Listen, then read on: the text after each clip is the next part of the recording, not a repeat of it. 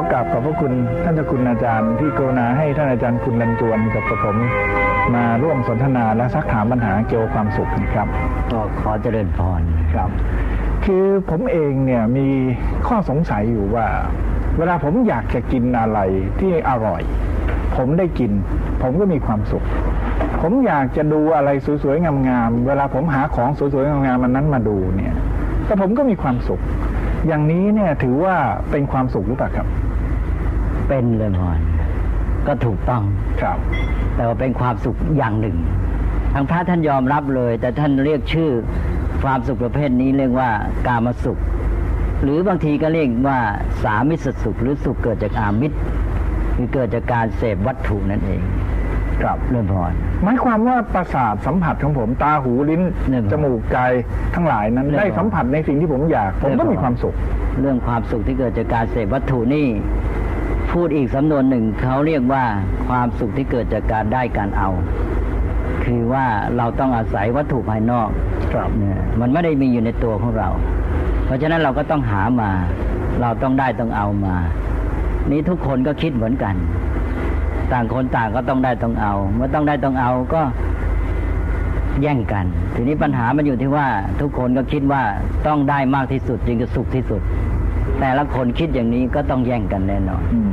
แล้วก็เกิดโทษก็คือการเบียดเบียนกันเอารัดเอาเปรียบกันแล้วก็ผลไม่ใช่อยู่แค่มนุษย์เท่านั้นอันนี้เป็นผลเสียทางสังคมที่เดือดร้อนวุ่นวายมองในแง่นี้คือปัญหาสังคมการเบียดเบียนกันสองก็คือว่า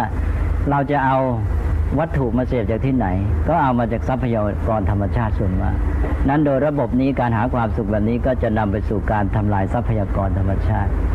การบริโภคมากขยะมากเป็นต้นก็หมายความว่าเกิดปัญหาสิ่งแวดล้อมแต่อีกด้านหนึ่งก็คือชีวิตของตัวเองชีวิตของตัวเองก็ไม่ใช่มีความสุขแท้จริงเพราะว่ามันเป็นไปก็ด้วยความเร่าร้อนมันพร้อมกับความเร่าร้อนกระวนกระวายดิ้นรนทะยานหาพร้อมกันนั้นก็เกิดปัญหาความหวาดระแวงกับผู้อื่นก็เกิดเรื่องตัวความทุกข์ความเดือดร้อนในใจของตัวเองด้วยท่านอาจารย์จวนเห็นอย่างไรครับในกรณีนี้ครับที่ท่านเจ้าคุณอาจารย์ท่านได้กล่าวมาก็เป็นความที่สมบูรณ์นะคะแต่ดิฉันขออนุญาตแถมนิดนึงอย่างคนชาวบ้านนะคะอย่างที่อาจารย์กล่าวมาดิฉันรู้สึกว่าเป็นความสุขที่ได้อย่างใจของตัวแล้วเราก็คิดว่าอันนี้แหละคือสุขซึ่งคนส่วนมากมักจะรู้สึกอย่างนี้แล้วก็เลยไม่รู้สึกตัวว่ามันจะนำปัญหาอะไรตามมาเหมือนอย่างที่ท่านเจ้าคุณอาจารย์ท่านได้กล่าวซึ่งเป็นสิ่งที่น่าเสียดายดิฉันจึงเรียกว่าสุขอย่างนี้เป็นสุขร้อนที่สะกดด้วยกอไก่เพราะว่าพอได้มาแล้วก็ยังอยากจะได้ต่อไปแล้วก็เพื่อจะไขว่คว้าหาเพิ่มขึ้นโดยไม่รู้สึกว่าในขณะนั้นไอ้อัตราความต้องการภายในใจของตัวเนี่ยมันได้ทวีขึ้นสักเท่าใดไม่รู้สึกเพราะมีความรู้สึกแต่อยากจะต้องการอย่างเดียวก็กระเสือกกระสนไปเรื่อยๆเพราะฉะนั้นความสุขอย่างนี้ไม่ใช่ว่าไม่ถูกต้องก็เป็นสุขที่มนุษย์เราต้องการแต่ก็อยากจะนึกซะอีกนิดหนึ่งว่ามันเป็นสุขกอไก่นะให้ระมัดระวังเพราะไอ้สุขที่เราแสวงหาจริงๆนั่นนะคือสุขขอไข่ใช่หรือเปล่าครับท่านอาจารย์บอกว่าสุขอย่างร้อนเนี่ยนะครับทำไมถึงไปเทียบกับร้อนครับก็เพราะว่าในขณะที่เราได้อย่างใจเนี่ยนะคะเราก็ไม่ได้พอใจเพียงแค่นั้นพอเราได้มาเราก็อยากจะได้ต่อไปและในขณะนั้นก็เกิดความวิตกกังวลเราจะไปหาเพิ่มขึ้นได้อย่างไรถ้าสมมติเงินเรามีไม่เพียงพอหรือว่าโอกาสเราหาไม่ได้เราก็จะนึกอยู่เรื่อยในใจทำให้เกิดความวิตกกังวลแล้วก็ความรุ่มร้อนความอยากจะได้ฉะนั้นจิตเช่นนี้ท่านบอกว่าไม่ใช่จิตที่เย็นไม่ใช่จิตที่สงบเพราะฉะนั้นเมื่อมันไม่สงบมันไม่เย็นมันก็คือร้อนเพราะฉะนั้นดิฉันจึงเรียกว่าเป็นสุขเผาไหม้เกรียมแต่ว่าเป็นเผาไหม้เกรียมที่เจ้าตัวไม่สำนึกขึ้นมาเมื่อไหร่มันก็พองเกรียมซะจนกระทั่งเกือบจะแก้ไม่ได้ครับท่านเจ้าคุณอาจารย์ครับผมไปฟังดนตรีผมอ่านหนังสืออ่านวรรณกรรมผมก็มีความสุขหรือว่าบางทีผมกินเบียร์ผมก็รู้สึกเพลินดีเนี่ยอันนี้ก็เป็นความสุขไม่ใช่หรือครับก็เป็นความสุขอย่างหนึ่งแต่ว่าในความสุขนั้นมันมีอะไรแฝงอยู่คือหนึ่งก็มีลักษณะการที่คล้ายๆว่ากลบทุกข์คล้ายๆว่าเรามีอะไรไม่สบายหรือว่าเราหาทางออกไม่ได้อะไรสักอย่างเราไม่สามารถมีความสุขอะไรด้วยตนเองเราก็หาอะไรมากล่อมการที่หาอะไรมากล่อมบอกอยู่ในตัวแล้วว่าตัวเองนี่หมดความสามารถนั้นได้ตนเองนะทำตัวเองให้มีความสุขเองไม่ได้ต้องไปเอาเครื่องกล่อมนี่เครื่องกล่อมบางชนิดนี่ไม่ค่อยมีพิษ แต่เครื่องกล่อมบางชนิดมีพิษมากเช่นสุราเป็นต้นนะสิ่งเสพติดทั้งหลายเนี่ยเป็นเครื่องกล่อมที่อันตรายทีนี้เครื่องกล่อมแม้จะไม่มีอันตรายที่เห็นชัดแต่ว่าอย่างน้อยทำให้เราสูญเสียอิสรภาพหมายความว่าเราไม่สามารถมีความสุขด้วยตนเองต้องขึ้นต่อมันลักษณะนี้จะเป็นแบบเดียวกับความสุขที่เสพวัตถุเหมือนกันเหมือนอย่างเราต้องการเสพทางตาทางหูทางจมูกเนี่ยสิ่งหนึ่งที่จะเกิดขึ้นแก่ผู้แสวงหาความสุขแบบนี้ก็คือการสูญเสียอิสรภาพคือเราฝากชีวิตและความสุขของเราเนี่ยขึ้นต่อวัตถุเหล่านั้นเราไม่สามารถมีความสุขด้วยตนเองทีนี้ถ้าเราไม่รู้ตัวไม่มีสติเนี่ยเราจะปล่อยตัวเองไปจนกระทั่งว่าไอ้ความเป็นอิสระของเราเนี่ยหมดลงไปทุกทีน้อยลงไปทุกทีเราขึ้นต่อวัตถุมากขึ้นจนกระทั่งในที่สุดนี้หมดอิสรภาพเลยเพราะว่าถ้าหากไม่มีวัตถุที่ต้องการจะเสพแล้วจะมีความเร่าร้อนกระวนกระวายทุรนทุรายอยู่ไม่ได้เพราะฉะนั้นพระพุทธเจ้าทางพุทธศาสนาเนี่ยท่านไม่ได้สอนว่าให้ต้องเลิกสิ่งเหล่านี้นะแต่ว่าอย่างน้อยให้เรามีสติในตอนแรกนี่ยอมรับความเป็นมนุษย์ปุถุชนคือเรายังไม่มีทางได้ความสุขที่ท่านเรียกว่าประณีตกว่านี้เราก็ต้องอยู่กับมันแต่ว่าทำยังไงจะให้มันมีพิษน้อยแล้วเราได้ผลดีจากมันก็คือการมีสติและทำสิ่งที่เรียกว่าพอดีครับและเครื่องกล่อมประเภทดนตรีวรรณกรรมพวกนี้ก็เป็นเครื่องกล่อมที่ดีไม่ใช่หรือครับเป็นเครื่องกล่อมที่ดีแต่ว่ามันก็มีความเป็นสิ่งที่ทำให้เราขาดอิสรภาพที่ว่าถ้าเราไม่มีสติเราไม่พัฒนาในการที่ว่าทำให้ตัวนี้สามารถมีความสุขด้วยตนเองมากขึ้นครับและอีกอย่างหนึ่งก็คือว่าเราต้องใช้สิ่งเหล่านั้นให้เป็นถ้าเราใช้ให้เป็นเราก็เอาสิ่งเหล่านั้นน่ะมาเป็นเครื่องมือพัฒนาตัวเราเพราะว่าพร้อมกับการที่เราหาความสุขจากดนตรีหรือจากพวกหนังสือหนังหาอะไรต่างๆเหล่านี้สิ่งหนึ่งที่เราจะได้ในเวลานั้นคือการพัฒนาจิตใจคุณธรรมและสติปัญญาความรู้อะไรต่างๆเหล่านี้เราถือโอกาสได้ไปด้วยฉะนั้นเราอาจจะใช้สิ่งเหล่านี้เป็นสื่อในการพัฒนาชีวิตของเราแล้วเราอาจจะเข้าถึงความสุขที่ประณีตกว่านั้นจนกระทั่งว่าต่อไปเราจะข้ามขั้นไม่ต้องมาอาศัยมันอีกก็ได้ถ้าเรารู้จักใช้นั่นเลยคราวนี้ตอนนี้เนี่ยมีคนอยากจะหาความสุขเนี่ยก็ดูฝรั่งเป็นแบบอย่างอยู่บ้านมีห้องแอร์มีปูพรมอย่างดีนะครับทุกอย่างก็บอกว่าแบบฝรั่งก็มีความสุขท่านเจ้าคุณอาจารย์เห็นอย่างไรครับก็เป็นความสุขอย่างหนึ่งคือความสุขนี้เราต้องวิเคราะห์ว่าอยู่ที่อะไรคือเกิดมีความพอใจชอบอย่างนั้นเห็นว่าอย่างนั้นดีเชื่อและได้สนองความต้องการแบบนั้นบางทีไอ้ตัวที่ทำให้มีความสุขเนี่ยมันอยู่ที่ไอ้ตัวเจ้าความเชื่ออันนั้นเท่านั้นเองสุขอย่างฝรั่งท่านอาจารย์นจนคิดไงครับก่อนที่จะถึงสุขอย่างฝรั่งนะคะขออนุญาตประทานคำที่ท่านเจ้าคุณอาจารย์พูดว่ากลบทุกข์มาพูดต่อสักนิดหนึ่งนะคะว่าเดี๋ยวนี้นะคะชีวิตของเราแล้วก็ไม่ใช่เฉพาะคนไทยทั่วไปหมดเนี่ยค่ะเราดำรงชีวิตอยู่ด้วยการกลบทุกข์ใช่หรือเปล่าอยากจะขอเสนอให้ทุกท่านได้ลองช่วยกันคิดเรากลบความทุกข์หรือปัญหาที่เกิดขึ้นในใจด้วยการกินด้วยการเที่ยวด้วยการซื้อด้วยกามารมณ์แล้วก็ด้วยสารพัดนะคะแล้วก็พอเรากลบไปชั่วครั้งแล้วเสร็จแล้วมันก็กลับระเบิดขึ้นมาอีกแล้วเราก็หันไปกลบอีกเพราะฉะนั้นสิ่งนี้นี่เป็นสิ่งที่เราไม่ได้แก้ปัญหาให้หมดอย่างจริงใจก็อยากจะขอให้ลองคิดอันนี้ว่าเราเสียเวลาเปล่าหรือเปล่าเราจะมีวิธีที่จะแทนที่จะกลบทุกข์เนี่ยแก้ทุกข์ให้มันสิ้นปัญหาจะดีไหมนะคะทีนี้การอยู่อย่างฝรั่งเนี่ยก็อยากจะต้องอธิบายซะก่อนว่าอย่างฝรั่งนี่คืออะไรที่เรียกว่าอย่างฝรั่งถ้าการอยู่อย่างฝรั่งนั่นนะคือหมายความถึงว่าการมีความเป็นอยู่ดีกินดีแล้วก็มีความรู้ดีมีอะไรต่ออะไรที่เจริญในทางเทคโนโลยีนั่นหรือคือการอยู่อย่างฝรั่งแล้วเราก็เรียกว่านั่นหรือคือความเจริญแล้วที่เป็นความสุขอันนี้ขอฝากคำถามนะคะเรื่องฝรั่งที่เราพูดว่ามีความสุขแบบฝรั่งเนี่ยเป็นการพูดด้วยการมองฝรั่งแง่มุมเดียวเรียกว่ามองแบบเสวยผลไม่ได้มองว่าในชีวิตที่ฝรั่งเขามีความเป็นอยู่อย่างนั้นนะเขาทำอะไรบ้างเขาดำเนินชีวิตอย่างไรความจริงที่ฝรั่งเขาจะอยู่ได้อย่างนั้นน่ะอีกด้านหนึ่งของชีวิตเนี่ยวุ่นวายเร่งรัดอยู่ในระบบแข่งขันการหาทรัพย์สินเงินทองหาผลประโยชน์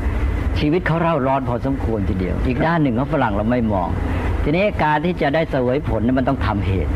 เราถ้าดูว่าเสร็จแล้วเราจะเสวยผลแบบนี้ผลที่สุดเราต้องทำเหตุแล้วเราก็จะต้องมีชีวิตแบบฝรั่งท ที่อีกด้านหนึ่งคือด้านการกระทำต่างๆเช่นมีความเร่าร้อนกระวนกระวายในการดำเนินชีวิตเวลาไม่พอเวลาไม่มีเดือดร้อนวุ่นวายอันนี้เป็นปัญหามากของฝรั่งทำไมเราบอกว่าสังคมฝรั่งมีปัญหาจิตใจเรื่องความเครียดเป็นต้นมากเราดูแค่เป็นอยู่เรานึกว่าเขาไม่เครียดหรือไงที่จริงนั้นฝรั่งที่อยู่ห้องแอร์นั่นน่ะจิตใจเครียดเต็มทีก็หมายความว่าสุขเนี่ยมันอยู่ที่ใจหรืออยู่ที่จิตใช่ไหมครับถ้าอย่างนั้นเนี่ยผมทำสมาธิผมก็มีความสุขแล้วผมก็นั่งสมาธิไปเรื่อยๆตกลงนั่นอันนั้นคือความสุขหรือเปล่าครับอันนั้นก็อีกด้านหนึ่งเหมือนกันแต่ว่าคงจะเป็นก็เป็นอีกเพียงด้านหนึ่งเท่านั้นแหละคือท่านก็ให้ไปแล้วพระพุทธเจ้าท่านไม่ได้ปฏิเสธความจริงสักด้านเดียวความสุขทางกายท่านก็บอกก็มีเรียกว่าความสุขทางกายความสุขทางใจก็มีท่านก็เรียกความสุขทางใจถ้าให้ดีมันก็มีทั้งสองอย่างถ้าอย่างนั้นเป็นฤาษีก็มีความสุขสิครับเพราะฤาษีก็เข้าสมาธินั่งยานอย่างนี้ถูกต้องป่ะครับพระพุทธเจ้าก็ไม่ทรงเห็นด้วยจะเห็นว่าพระพุทธเจ้าก็เคยทรงไปทดลองอยู่อย่างฤาษีมาแล้วก็ท่านเรียกว่าเป็นความเอียงสุดไปอีกด้านหนึ่งเพราะว่ามันจะมีปัญหาด้านอื่นต่อไปก็คือว่าเกิดความติดหลงมัวเมาในความสุขแม้แต่ความสุขทางจิตก็เสพติดเหมือนกันถ้าอย่างนั้นสุขแบบสมาธิเนี่ยก็เป็นสุขอย่างเย็นไม่ใช่หรือครับไม่ได้เล่าร้อนไม่ได้สุขกอไก่แต่ว่าสุขอย่างเย็นแล้วท่านอาจารย์ก็ยังไม่ค่อยเห็นด้วยสุดโต่งท่านั้นที่เย็นคือในความเย็นนะคะมันมีความอยากอยู่ด้วยนะคะคือในขณะที่นั่งสมาธิเนี่ยก็เย็นแต่ในขณะนั้นเนี่ยอยากจะนั่งสมาธิเรื่อยความอยากคือตัณหาเนี่ยมันอยู่เบื้องหลังเพราะฉะนั้นพอไม่ได้ทำสมาธิอย่างที่ต้องการก็เกิดความดิ้นรนกระวนกระวายเพราะฉะนั้นสุขใดก็ตามที่ต้องการให้ได้อย่างใจแม้แต่การทำสมาธิที่อยากจะนั่งให้ได้อย่างใจตลอดเวลาให้สุขสงบตลอดเวลาก็เรียกว่าเป็นความสุขที่เกิดจากการจะเอาอย่างใจมันก็ยังสุขร้อนอยู่นั่นเองเพราะมันมีความอยากอยู่เบื้องหลังท่านอาจารย์ครับถ้าอย่างนั้นถ้าเราคิดถึงเรื่องสุขทางจิตมีหลายคนบอกว่าคนเมาไม่ต้องคิดอะไรก็มีความสุขทางจิตคนบ้าไม่ต้องคิดอะไรเพราะว่าไม่เคยรู้เรื่องอะไรนะครับเขาก็มีความสุขทางจิตเนี่ยอันนี้เป็นความจริงหรือเปล่าครับก็เป็นความสุขแบบเพลินๆท่านเรียกว่าเป็นความหลงไอ้ความหลงนี่ไม่ดีแน่มันไม่สว่างมันไม่โปร่งไม่โล่งมันไม่เป็นไปด้วยกับความรู้เข้าใจสิ่งทั้งหลายความสุขที่แท้นั้นมันจะต้องมีพร้อมกับอิสรภาพและความสว่างความเบิกบาน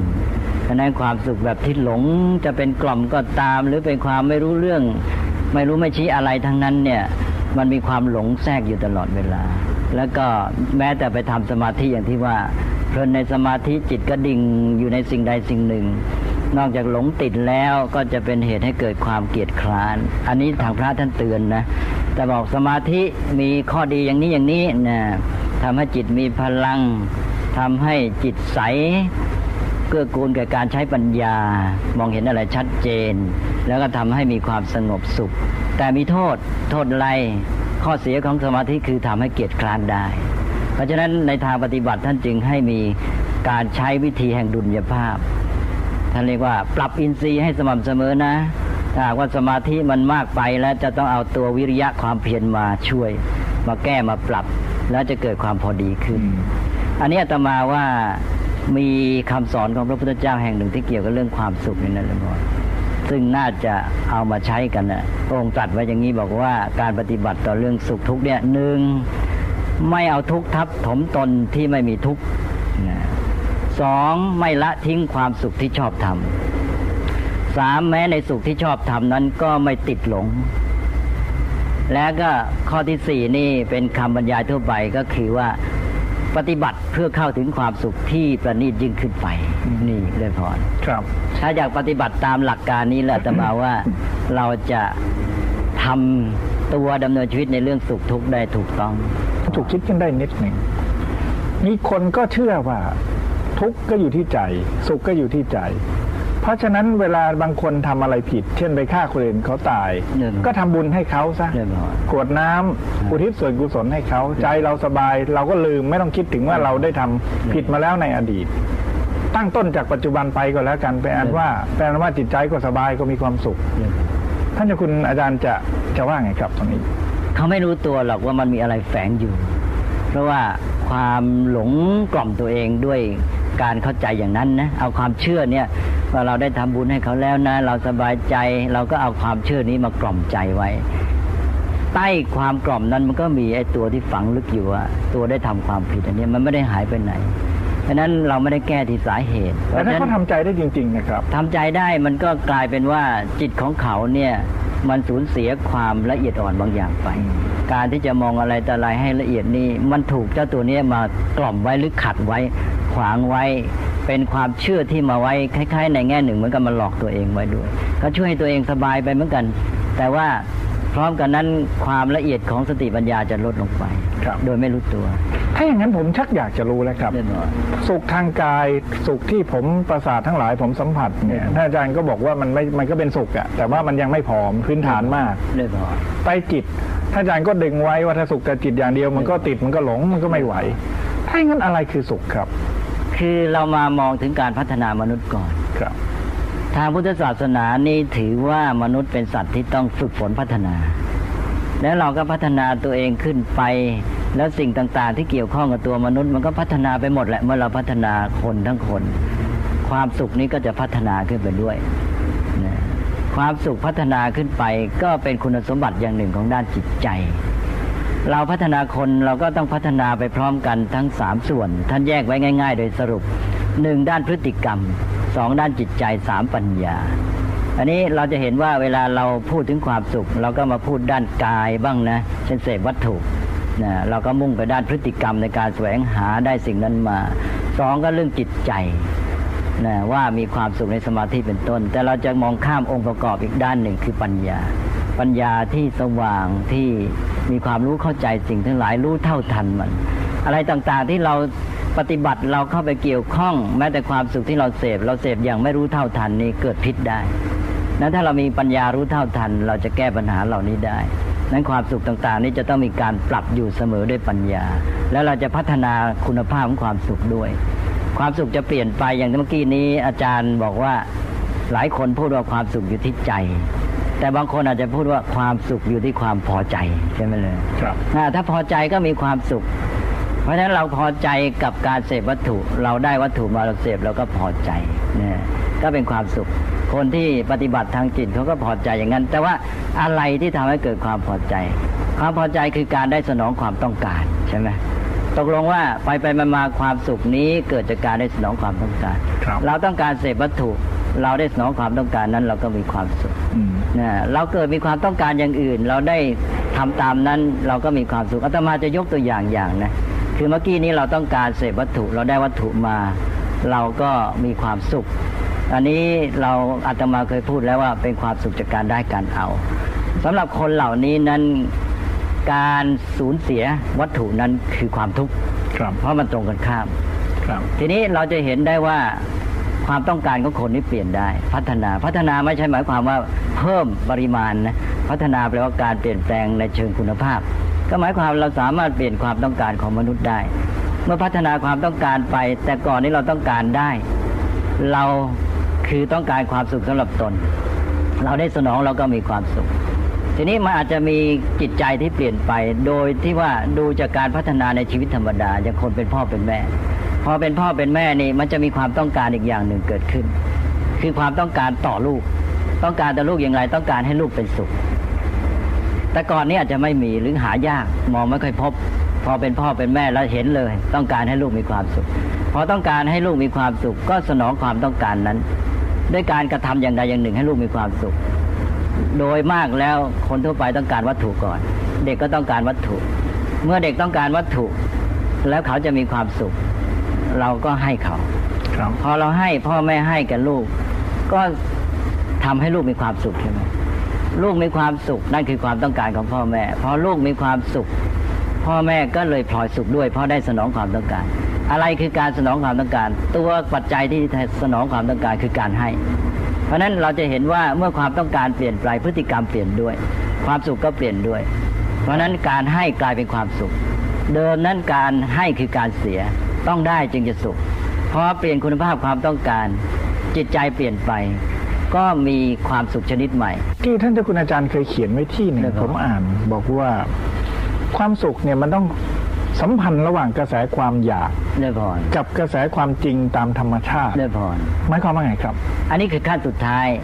สำหรับมนุษย์ที่แสวงหาความสุขแบบสนองความอยากเช่นในการเสพวัตถุ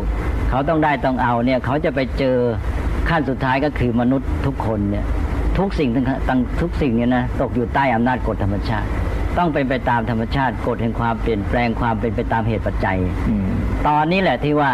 การเสพวัตถุที่เขาว่าสุขเขาจะเจอปัญหาคือเกิดทุกข์ขึ้นเพราะเจ้ากระแสความต้องการคือความอยากในใจเนี่ยมันเกิดไปขัดกับกระแสกฎธรรมชาติเขาเอาอย่างนี้กันแล้วกันคือว่าวัตถุสิ่งหนึ่งที่เราต้องการเนี่ยนะเรานึกว่าเราได้มาจะมีความสุขเนี่ยเราต้องการเจ้าสิ่งนั้นก็อยู่ในความปรารถนาของเราว่าขอให้มันเป็นอย่างนั้นเป็นอย่างนี้นะอันนี้ก็เกิดเป็นกระแสขึ้นมาเรียกว่ากระแสความอยากกระแสความอยากของเราพร้อมกันนั้นวัตถุอันเดียวกันนั่นแหละมันมีความเป็นไปของมันเองอยู่แล้วตามธรรมชาติใช่ไหมเลยความเป็นไปอันนั้นคืออะไรความเป็นไปตามกฎธรรมชาติเรียกง่ายๆว่าความเป็นไปตามเหตุปัจจัยเช่นมีความเปลี่ยนแปลงเกิดขึ้นตั้งอยู่ดับไปอะไรเนี่ยเมื่อสิ่งนั้นมีความเป็นไปตามกฎธรรมชาติมันก็เป็นอีกกระแสหนึ่งคือกระแสความเป็นไปตามเหตุปัจจัยบัดนี้สำหรับวัตถุเดียวกันสิ่งเดียวกันนั้นเกิดเป็น2กระแสคือ1กระแสของความอยากในใจของเราสิ่งนั้นอยู่ในกระแสนี้ด้วยในเวลาเดียวกันนั้นสิ่งเดียวกันนั้นก็อยู่ในกระแสของกฎธรรมชาติคือเป็นไปตามเหตุปัจจัยด้วยตอนนี้แหละมันจะเกิดอะไรขึ้นในเมื่อเกิดเป็น2กระแส2กระแสก็คือว่า2กระแสนี้มันไม่ไปทางเดียวกันไปทางเดียวกันบ้างไปทางเดียวกันก็ดีแต่ว่ามันมีโอกาสมากที่จะไม่ไปทางเดียวกันพอไม่ไปทางเดียวกันมันก็เกิดความขัดแย้งกัน2กระแสนี้ปะทะกันก็จะต้องถามว่าแล้วกระแสไหนชนะกระแสความเป็นไปตามเหตุปัจจัยหรือกระแสความอยากของเราสิ่งนั้นอยู่ในความอยากของเราว่าให้เป็นอย่างนั้นอย่างนี้แต่ว่าในความจริงมันเป็นไปตามกระแสไหนกระแสที่ชนะแน่นอนคือกระแสกฎธรรมชาติกระแสความเป็นไปตามเหตุปัจจัยเมื่อสิ่งนั้นเป็นไปตามกระแสเหตุปัจจัยมันก็ฝืนความปรารถนาของเรากระแสเหตุปัจจัยของธรรมชาติเรียกง่ายๆว่ากระแสธรรมก็ปะทะเข้ากับกระแสความอยากของคนซึ่งเรียกง่ายๆว่ากระแสของคนเมื่อกระแสของธรรมกับกระแสของคนปะทะกันกระแสธรรมชนะคนก็ถูกบีบคั้นก็เลยไม่มีความก็เลยเกิดความทุกข์สิทุกข์เลยทันทีแหละนะเพราะเกิดความทุกข์ขึ้นก็นี่ก็คือปัญหาทีนี้เลยพรเราสามารถแก้ไขได้เรื่องนี้ครับผมยังไม่ค่อยกระจ่างตรงนี้นะครับเพราะว่าผมยังเข้าไม่ค่อยถึงท่านอาจารย์จวนจะกรุณายกตัวอย่างให้ผมฟังได้ไหมครับกระแสแห่งเหตุปัจจัยหรือกระแสตามธรรมชาตินะครับกับกระแสของคนกระแสความอยากของคนเนี่ยผมยังไม่ค่อยเข้าใจตรงนี้ครับถ้าตามความเข้าใจของดิฉันที่คิดง่ายๆนะคะถ้ากระแสความอยากของคนก็คือกระแสตามใจกิเลสโลภโกรธหลงแล้วก็ตัณหาความอยากแล้วก็อุปาทานความยึดมั่นที่ตนมีอยู่ถ้ากระแสทางธรรมนั่นก็คือกระแสที่เราได้เรียนรู้และอาจจะได้ฝึกอบรมมาบ้างในเรื่องของความไม่เที่ยงความเกิดดับความที่จะต้องเป็นไปตามเหตุปัจจัยแต่ไม่สามารถจะบังคับใจของตนให้ทำตามกระแสธรรมได้ก็เลยเกิดความทุกข์ขึ้นไม่ทราบว่าถูกต้องหรือเปล่าเจ้าค่ะเดี๋ยวพรอันนั้นก็เป็นขั้นหนึ่งแต่ขั้นที่จริงแท้ก็คือว่า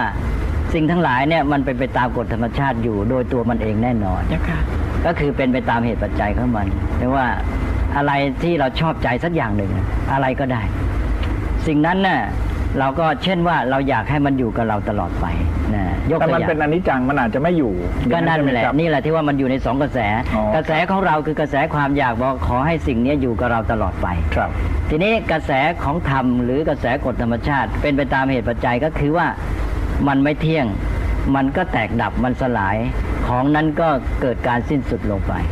นะพลัดพรากกันพอการพลัดพรากเกิดขึ้นหมายความมันกระแสเหตุปัจจัยกระแสกฎธรรมชาติชนะใช่ไหมครับเพราะนั่นคือความจริงกระแสของเราคือกระแสความอยากก็ถูกฝืนถูกขัดเราก็ทุกข์ทันทีถ้าอย่างนั้นก็สอดคล้องกับสุขที่เป็นอิสระที่ท่านเจ้าคุณอาจารย์ได้พูดตอนต้นใช่ไหมครับคือ คือถ้าสมมติว่าวัตถุนี้เราไปยึดติดหรือว่าเราจะไปผูกพันเราก็ไม่เป็นอิสระเพราะฉะนั้นสุขที่เป็นแท้จริงก็จะต้องเป็นอิสระไม่ผูกติดไม่พึ่งพาสิ่งใดทั้งสิ้นใช่ไหมครับเลยพอในขั้นสุดท้ายก็เป็นอย่างนั้นแล้วก็อยู่ที่การปฏิบัติต่อสุขแม้แต่การเสพวัตถุนี้ปฏิบัติถูกต้องมันก็ไม่เกิดพิษต่อเราครับหมายความว่าเรามีความสุขที่เป็นอิสระนี้เป็นฐานรองรับอยู่มันจะเป็นตัวเอื้อหรือเป็นตัวที่ช่วยให้การหาความสุขแบบอื่นเนี่ยพลอยประณีตดีขึ้นไปด้วยนี่ประชาชนชาวบ้านอย่างผมฟังอย่างนี้แล้วเนี่ยก็บอกว่าไปไม่ถึงแน่นะครับสุขอย่างอิสระอย่างนั้นเนี่ยเพราะว่ากับผมยังเป็นบัวใต้น้ำอยู่นะครับฟังแล้วนั่นเป็นเรื่องของพระคุณเจ้าหรือคนที่อยากจะหนีทุกข์จริงๆเนี่ยนะครับจะว่าอย่างไงครับเห็นจะไม่ใช่เพราะคนทั่วไปเพียงได้ใช้หลักการนี้นิดเดียวเขาก็เริ่มสุขมากขึ้นและเขาจะเริ่มปฏิบัติต่อ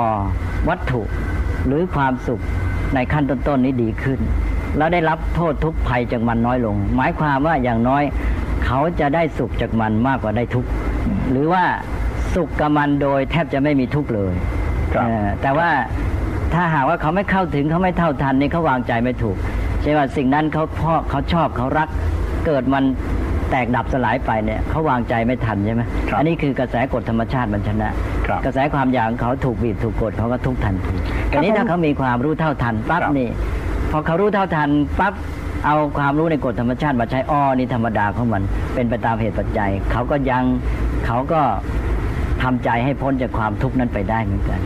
หรืออย่างน้อยก็ทุกข์น้อยลงเลยมันใช้ได้ทันทีสำหรับทุกคนเป็นแต่ว่ายิ่งพัฒนาไปเราก็ยิ่งมีโอกาสที่จะทุกข์น้อยลงและสุขมากขึ้นท่านอาจารย์จวนจะมีอะไรเพิ่มเติมตรงนี้ไหมครับ ดิฉันมีติดใจที่ท่านเจ้าคุณอาจารย์พูดถึงเรื่องการที่จะปรับเปลี่ยนในเรื่องของปัญญาพัฒนาปัญญาเพื่อให้สุขคุณภาพและท่านเจ้าคุณอาจารย์ก็ได้ยกตัวอย่างในเรื่องของพ่อแม่ที่ต้องการความสุขแล้วก็เมื่อมีลูกขึ้นมาก็อยากจะให้ลูกมีความสุขเพราะฉะนั้นก็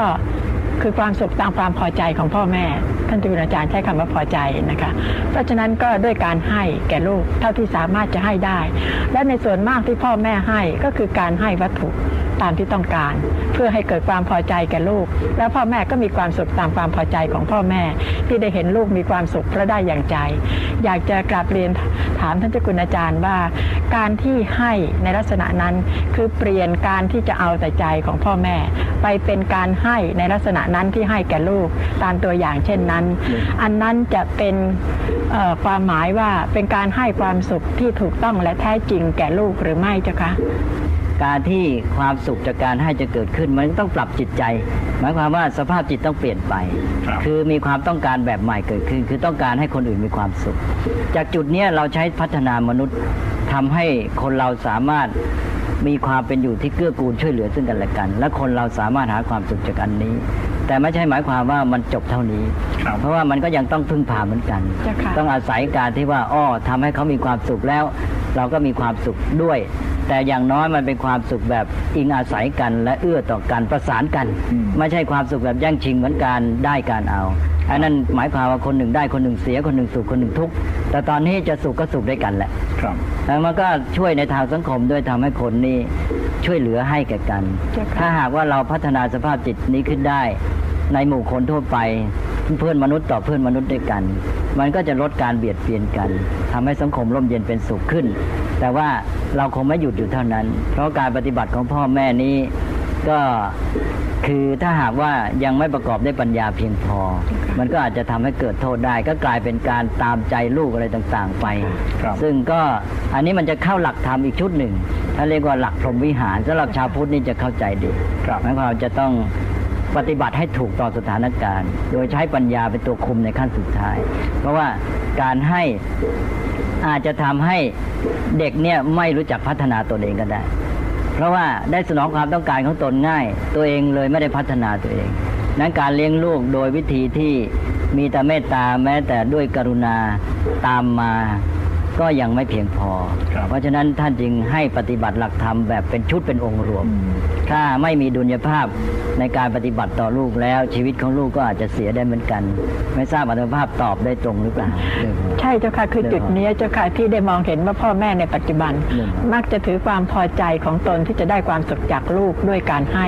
คือด้วยการตามใจลูกแล้วผลที่สุดก็น่าเสียดายที่พอลูกเติบโตขึ้นไม่สามารถจะนำความสุขมาสู่ใจของพ่อแม่เลยเพราะลูกกลายเป็นคนที่เอาแต่ใจตัวแล้วก็ได้รับมากจนกระทั่งไม่ยอมหาถ้าผมเป็นชาวบ้านฟังอยู่อย่างนี้นะครับบอกยังไปไม่ถึงแน่ไม่ว่าจะสมาธิทางใจหรือว่าจะเป็นทางปัญญานะครับแต่ว่าผมยังสุขพื้นฐานผมยังหาอะไรใส่ตามที่ใจอยากจะได้ตามที่หูเสียงรูปรสกลิ่นเสียงทั้งหลายนะครับก็เลยทำให้ผมมีคำถามขึ้นมาว่าพระพุทธเจ้าได้อย่างน้อยบอกว่าต้องถือศีล 5เนี่ยศีล 5ช่วยตรงไหนครับกับความสุขแบบพื้นฐานตรงนั้นนะครับก็ช่วยนี่แหละคือเพราะว่าถ้าเราไม่ยอมพัฒนาไปหาความสุขที่ประณีตขึ้นมันก็จะต้องเกิดพิษที่ว่าในทางสังคมเบียดเบียนซึ่งกันและกันอย่างที่ว่าแล้วก็ธรรมชาติแวดล้อมก็ทำลายทรัพยากรมากเป็นต้นตลอดจนเกิดมลภาวะอะไรต่างๆชีวิตของตัวเองก็ต้องมีปัญหาอย่างที่ว่าแล้วแต่นี้ถ้าเราอยู่ในระดับนี้ท่านก็ยอมรับแต่ว่าท่านก็เลยว่าเพื่อจะช่วยให้พออยู่ได้ท่านก็เลยให้ศีล 5มาเป็นกรอบสำหรับมนุษย์อยู่ร่วมกันในสังคมจะได้ไม่แสวงหาความสุขจากวัตถุนี้จนกระทั่งเบียดเบียนกันก่อความเดือดร้อนจนสังคมอยู่ไม่ได้หมายความว่าเอาละคุณจะหาความสุขทางวัตถุก็หาไปเถิดแต่ขออย่างเดียวว่าขอให้มีกรอบอยู่แค่ศีล 5แล้วคุณไม่ละเมิดต่อไปต่อกันแค่นี้สังคมพออยู่ได้แต่คุณก็จะมีความสุขอยู่ในระดับเนี้ยซึ่งต้องยอมรับว่าคุณจะไม่สุขจริงโดยสมบูรณ์เพราะว่าปัญหาทางสังคมไม่หมดปัญหาทางสิ่งแวดล้อมไม่หมดปัญหาชีวิตของคุณก็ไม่หมดนะแต่ว่าคุณพออยู่กันได้แล้วคุณก็ได้ความสุขจากวัตถุพอสมควรแล้วก็ทุกคนได้พอได้บ้างไม่ถึงกับว่าคนจำนวนหนึ่งได้ถ้าเต็มสมบูรณ์แต่อีกคนหนึ่งอีกพวกหนึ่งเนี่ยขาดแคลนไม่มีจะใช้ไม่มีจะบริโภคแล้วก็ในที่สุดก็เดือดร้อนวุ่นวายแล้วก็อยู่กันไม่ได้สังคมลุกเป็นไฟคือศีล 5ก็มีไว้กำกับเป็นกรอบไม่ให้เดือดร้อนไม่กระทบคนอื่นให้การหาความสุขจากอามิตรวัตถุหรือที่ท่านเรียกว่าการมาสุขเนี่ยให้มนุษย์หมู่มนุษย์ที่อยู่ด้วยการมาสุขเนี่ยพออยู่กันได้ถ้าอย่างนั้นคนที่ถือศีลมากขึ้นเนี่ยก็ยิ่งทำให้กำกับไอ้ความสุขพื้นฐานนั้นมากขึ้นใช่ไหมครับเช่นจากศีล 5เป็นศีล 8เลยพออันนั้นจะเป็นวิธีพัฒนามนุษย์อันที่หนึ่งก็คือว่าอย่างที่บอกแล้วว่าการหาความสุขจากวัตถุอามิตรเนี่ยถ้าเรายิ่งหาความต้องการไม่มีที่สิ้นสุดเศรษฐศาสตร์ปัจจุบันก็ว่าอย่างนั้นเราก็ต้องขึ้นแต่วัตถุมากขึ้นต้องหามากขึ้นจึงจะสุขมากขึ้นสิ่งนั้นในปริมาณเท่าเดิมที่เคยทำให้มีความสุขต่อมาไม่มีความสุขแถมกลายเป็นทุกข์เลยนะคนที่เคยได้แต่ก่อนไม่มีเงินเลยบอกว่าได้เดือนละ 2,000 นี่บอกแหมถ้าฉันได้แค่นั้นแล้วแหมฉันจะมีความสุขแสนสุขที่สุดนะต่อมาเขาก็ได้จริงๆได้ 2,000 โอ้ตอนแรกเนี่ยเขามีความสุขจริงๆต่อมาเขาก็แสวงหาได้เก่งขึ้นเขาได้เดือนละหมื่นถ้าเดือนไหนเกิดได้ 2,000 ตอนนี้ทุกข์เลยนะทั้งที่ 2,000 นั้นเคยทำให้สุขเต็มที่ตอนนี้ 2,000 กลายเป็นทุกข์ต่อมาพอหาได้แสนเกิดเดือนไหนได้หมื่นเดือนนั้นเป็นทุกข์เพราะนั้นปริมาณนี้มันต้องเพิ่มเรื่อยเราต้องขึ้นต่อวัตถุมากขึ้นทุกทีอันนี้คือปัญหาในเรื่องของการเสพอามิตรนี้ว่าถ้าเราปล่อยชีวิตอย่างนี้ไม่มีสติชีวิตของเราจะขึ้นต่อวัตถุมากขึ้นทุกทีเมื่อขึ้นต่อวัตถุมากขึ้นความสุขไม่มีในตัวเองเราสูญเสียอิสรภาพเราจะมีวัตถุอย่างนี้ต้องอยู่ที่นี่แล้วมีวัตถุเพราะเราสุขถ้าเกิดจะต้องไปไหนหรือขาดวัตถุนั้นขึ้นมาเราทุรนทุรายไม่มีความสุขทีนี้ท่านก็เลยบอกว่าเพื่อให้คุณเนี่ยรักษาอิสรภาพไว้ได้บ้างนะแม้จะยังเสพวัตถุอยู่ก็บอกว่าเอานะสัก8 วันครั้งหนึ่งมาถือศีลอุโบสถก็เพิ่มข้อที่ไม่เกี่ยวกับสังคมโดยตรงแหละเราจะเห็นว่าศีล 5นี่เป็นเรื่องของการอยู่ร่วมสังคมไม่เบียดเบียนกันไม่ละเมิดทางร่างกายชีวิตไม่ละเมิดทรัพย์สินอะไรต่างๆเป็นต้นแต่พอมาศีล 8ที่เพิ่มเข้ามาเป็นเรื่องชีวิตส่วนตัวนะก็บอกว่าคุณไม่ต้องกินอาหารเกินครึ่งวันนะสมมติว่าอย่างนี้หมายความกินตามเวลาแล้วพอนะไม่ต้องตามใจลิ้นไม่ต้องหาความสุขจากการเสพรสอร่อยของอาหารแล้วก็เรื่องที่นอนก็8 วันทีนอนพื้นนอนเสื่อนะไม่ต้องหาความสุขจากการนอนฟูกนอนที่หรูหราลองดูสิว่าเราจะสามารถอยู่ดีมีสุขได้ไหมโดยการเป็นอยู่อย่างนี้นะถ้า ถ้าเราเป็นอยู่ได้เราก็ไม่ต้องขึ้นต่อวัตถุมากเกินไปเป็นการฝึกใช่ไหมครับเป็นการฝึกชนิดหนึ่งศีลนี่ก็เป็นเรื่องฝึกด้วยในตัวถ้าอย่างนั้นพระที่ถือ227นะครับก็เป็นการฝึกให้มากขึ้นหรือว่าจะพูดได้ไหมครับว่าผู้ที่ถือศีลมากจะมีความสุขมากขึ้นเนี่ยพูดอย่างนั้นได้ป่ะครับเป็นวิธีฝึกถ้าหากว่าผู้ที่ฝึกตัวเองนั้นไม่ยอมรับการฝึกก็ทุกข์นะเพราะการฝึกนี่ถ้าเราไม่รู้สึกว่าเป็นฝึกมันก็เป็นฝืนใช่ไหมเลยว่าฝืนกับฝึกนี่มาคู่กันถ้าเวลาเรารู้สึกว่าเป็นฝึกเราก็สบายใจพอใจถ้าเราเกิดไม่ยอมรับเราไม่ฝึกแล้วกลายเป็นฝืนใจก็เป็นทุกข์ไปเลยแต่ว่าอันนี้วินัยในศีลนั้นโดยตัวของมันเองนั้นก็อยู่ในหลักของสิกขาที่เรียกว่าเป็นการศึกษาอยู่แล้วเป็นการฝึกมนุษย์ในความหมายของการฝึกอย่างหนึ่งคือการสร้างสภาพแวดล้อมที่เอื้อต่อการพัฒนาตัวเองของคนเพราะนั้นวินัยของพระนี่เป็นการสร้างสภาพแวดล้อมในการดำเนินชีวิตให้เอื้อต่อการพัฒนาสู่จุดหมายถ้าท่านดำเนินตามวินัยตามศีลของท่านแล้วการที่จะพัฒนาตัวเองจะได้ผลดียิ่งขึ้นแต่ว่าอาตมาอยากจะวกกลับมาเรื่องศีล 8อีกนิดหนึ่งที่บอกว่าเป็นวิธีฝึกให้เราเนี่ยรักษาอิสรภาพของเราไว้ได้นะคือมันจะทำให้เราเนี่ยมีความขึ้นต่อวัตถุน้อยลงแต่ก่อนนี้เราจะมีสภาพที่ว่าต้องมีถ้าไม่มีสิ่งเหล่านั้นอยู่ไม่ได้นะเป็นทุกข์ทุรนทุรายนะต้องมีอย่างเดียวต้องมีจึงอยู่ได้ถ้าไม่มีอยู่ไม่ได้ทีนี้ถ้าเรารักษาอิสรภาพไม่ได้จึงการรักษาศีล 8เตือนไว้นะถึงแม้ไม่รักษาศีล 8ก็ได้แต่ว่าอันนี้เป็นวิธีฝึกคือเราทำให้ได้อย่างนั้นให้ได้เจตนารมณ์ของศีล 8ครับเราก็สามารถที่จะอยู่เป็นสุขด้วยตนเองโดยอาศัยวัตถุน้อยลงเราจะมาถึงขั้นที่บอกว่ามีก็ดีไม่มีก็ได้ใช่ไหมวัตถุเหล่านั้นมีก็ดีเราก็ใช้ได้สบายก็มีความสุขแต่เกิดไม่มีขึ้นมาเราก็อยู่ได้ครับตอนนี้เราจะพัฒนาขึ้นอีกหมายความว่าอย่างน้อยเราไม่สูญเสียอิสรภาพนะต่อมาบางคนนี่เขาขึ้นต่อวัตถุน้อยลงมันจะมาถึงขั้นต่อไปก็บอกว่ามีก็ได้ไม่มีก็ดีนะบางคนเป็นอย่างนี้จริงๆนั่นเลยบอลเพราะมีมันกลายเป็นรกรุงรังแล้วชีวิตเราแบกพลุงพลังวุ่นวายมากเวลาไม่มีสิ่งเหล่านั้นรู้สึกมันปลอดโปร่งแต่อย่าไปเป็นถึงกับพวกฮิปปี้ก็แล้วกันมันจะหนักไปหน่อยอาตมาว่าเนี่ยอันนี้เรื่องของจิตใจของคนนี่มันก็มีการปรับได้ก็จึงบอกว่ามันอยู่ที่การพัฒนาคนเรื่อยๆครับอาจารย์มีอะไรตรงนี้ไหมครับอยากจะกลับเรียนถามท่านเจ้าคุณอาจารย์ค่ะที่อาจารย์ถามถึงเรื่องของศีลว่าศีล 5เนี่ยเป็นกรอบเพื่อให้เราได้สามารถดำเนินชีวิตอย่างถูกต้องงดงามพอสมควรทีนี้โดยปกตินี่คนไทยชาวพุทธนะเจ้าค่ะก็ได้รับศีล 5กันอยู่แล้วก็คิดว่าเราถือศีล 5แต่ว่าอย่างไรก็ตามเราก็ยังไม่ค่อยมีความสุขตามที่สมควรจะมีก็อยากจะกราบเรียนถามท่านเจ้าคุณอาจารย์ว่าในการที่จะรับศีล 5สมาทานศีล 5นี้ควรจะรับในลักษณะอย่างใดจึงจะใช้ศีล 5นี้มาเป็นกรอบของชีวิตที่จะนำความสุขมาสู่ชีวิตได้จริงเราก็ต้องมองว่าศีลนี้ในความหมายหนึ่งคือเป็นเครื่องฝึกเราเป็นเครื่องฝึกเพื่อเราก้าวหน้าต่อไปไม่ใช่ข้อห้ามใช่ไหมครับศีลนี่ในทางพุทธศาสนานี่แท้จริงแล้วไม่ใช่ข้อห้ามเพราะว่าพระพุทธเจ้านี่ทรงเป็นเพียงผู้ค้นพบความจริงคือพระพุทธเจ้าตรัสสอนว่าความจริงมีอยู่แล้วตามธรรมดาของมันพระพุทธเจ้าคือผู้มาค้นพบความจริงนั้นแล้วมาเปิดเผยให้ทราบทีนี้การกระทำของคนนี่ก็เป็นไปตามกฎแห่งเหตุและผลตามกฎธรรมชาติเมื่อทำเหตุร้ายมันก็เกิดผลไม่ดีขึ้นมาทำเหตุดีผลก็ดีนั่นคือการที่เขาได้รับผลจากการกระทำของตนพระพุทธเจ้าก็มาแสดงให้เห็นว่าคุณนะทำอย่างนี้แล้วจะเป็นเหตุให้เกิดผลไม่ดีควรจะเว้นแต่ควรจะทำสิ่งโน้นเป็นเหตุที่ดีเป็นการกระทำที่เป็นเหตุนำไปสู่ผลที่ดี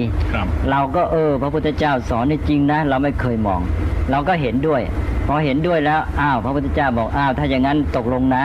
เราไม่ควรจะทำอย่างนั้นอย่างนี้นะสิ่งที่เรียกว่าการละเมิดการทำชั่วทำผิดศีลเนี่ยไม่ควรทำเราเห็นด้วยถ้าอย่างนั้นตกลงนะมาฝึกตัวมารับข้อปฏิบัติในการเว้นจากความชั่วเหล่านั้นก็เลยมาเขาเรียกว่าสมาทานศีลเพราะฉะนั้นในข้อศีลที่แท้เนี่ยเราจะมีคำว่าปานาติปาตาเวรมณีสิกขาปะทังสมาธิยามิสมาธิยามิแปลว่าข้าพเจ้าขอรับเอาสิกขาปะทังซึ่งข้อฝึกสิกขาบทแปลว่าข้อฝึก ข้อฝึกปาณาติปาตาเวรมณีในการงดเว้นจากการทำลายชีวิตครับนี่ก็คือฝึกนะว่าเราเห็นด้วยว่าดีแล้วแต่ว่าเรายังไม่เคยเพราะเราเคยมีความโน้มเอียงที่จะเกิดโทสะที่จะไปฆ่าสัตว์เล่นอะไรต่างๆเหล่านี้เราฝึกนะเราก็เลยเอามาศีลมารับดังนั้นการที่เราทำไปแล้วเราได้รับผลดีผลร้ายไม่ใช่เป็นพระพุทธเจ้ามาลงโทษหรือมาให้รางวัลแต่เป็นไปตามกฎเหตุปัจจัยเพราะฉะนั้นพระพุทธเจ้าก็เลยไม่ได้ห้ามใครไม่ได้สั่งใครเราโดยสาระที่แท้จริงเนี่ยต้องมาฝึกเองคือการที่ได้รับผลหรือไม่เป็นไปตามกฎธรรมชาติถ้าหากว่าพระพุทธเจ้าเป็นผู้ให้รางวัลและเป็นผู้ลงโทษพระองค์ก็จะเป็นผู้ห้ามและสั่งใช่ไหมเธอห้ามทำนี้นะถ้าเธอขืนทำนะฉันจะลงโทษเธอถ้าหากว่าเธอต้องการผลอย่างนี้ฉันจะให้รางวัลเนี่ยเธอต้องทำอันนี้ฉันจะสั่งอันนี้พระพุทธเจ้านี่ไม่ได้เป็นอย่างนั้นเพราะฉะนั้นหลักการพุทธศาสนาที่เราพูดว่าศีลนี่เป็นข้อห้ามอันนี้เป็นการพูดกันเพื่อเข้าใจง่ายๆแต่ว่าโดยสาระสำคัญแล้วมันไปถึงตัวกฎความจริงของธรรมชาติท่านกนันจวนครับมีคนบอกว่าสุขเนี่ยคือทุกข์น้อยบางคนก็พูดง่ายๆอย่างนั้นนะครับแล้วก็บอกว่าพุทธศาสนาเนี่ยเป็นศาสนาที่สอนเรื่องทุกข์แล้วก็พยายามลดทุกข์ให้เป็นสุขมากกว่าเนี่ยอันนี้ท่านอาจารย์เห็นด้วยป่ะครับในความเข้าใจของดิฉันนะคะก็คิดว่าที่บอกว่าสุขคือทุกข์น้อยมันก็ถูกส่วนหนึ่งแต่ที่พูดถึงว่าทุกข์นี้จะลดลงไปเรื่อยๆนั่นก็คือสิ่งที่ในพุทธศาสนาอยากจะบอกว่าให้รู้จักกับความทุกข์คืออะไรแล้วก็หาหนทางดับความทุกข์นั้นเสียแล้วก็เมื่อนั้นแหละจิตจะถึงซึ่งความสุขที่แท้จริงนี่ก็มีคนก็พูดต่อไปด้วยครับว่าทุกเนี่ยจริงๆแล้วทุกคนเนี่ย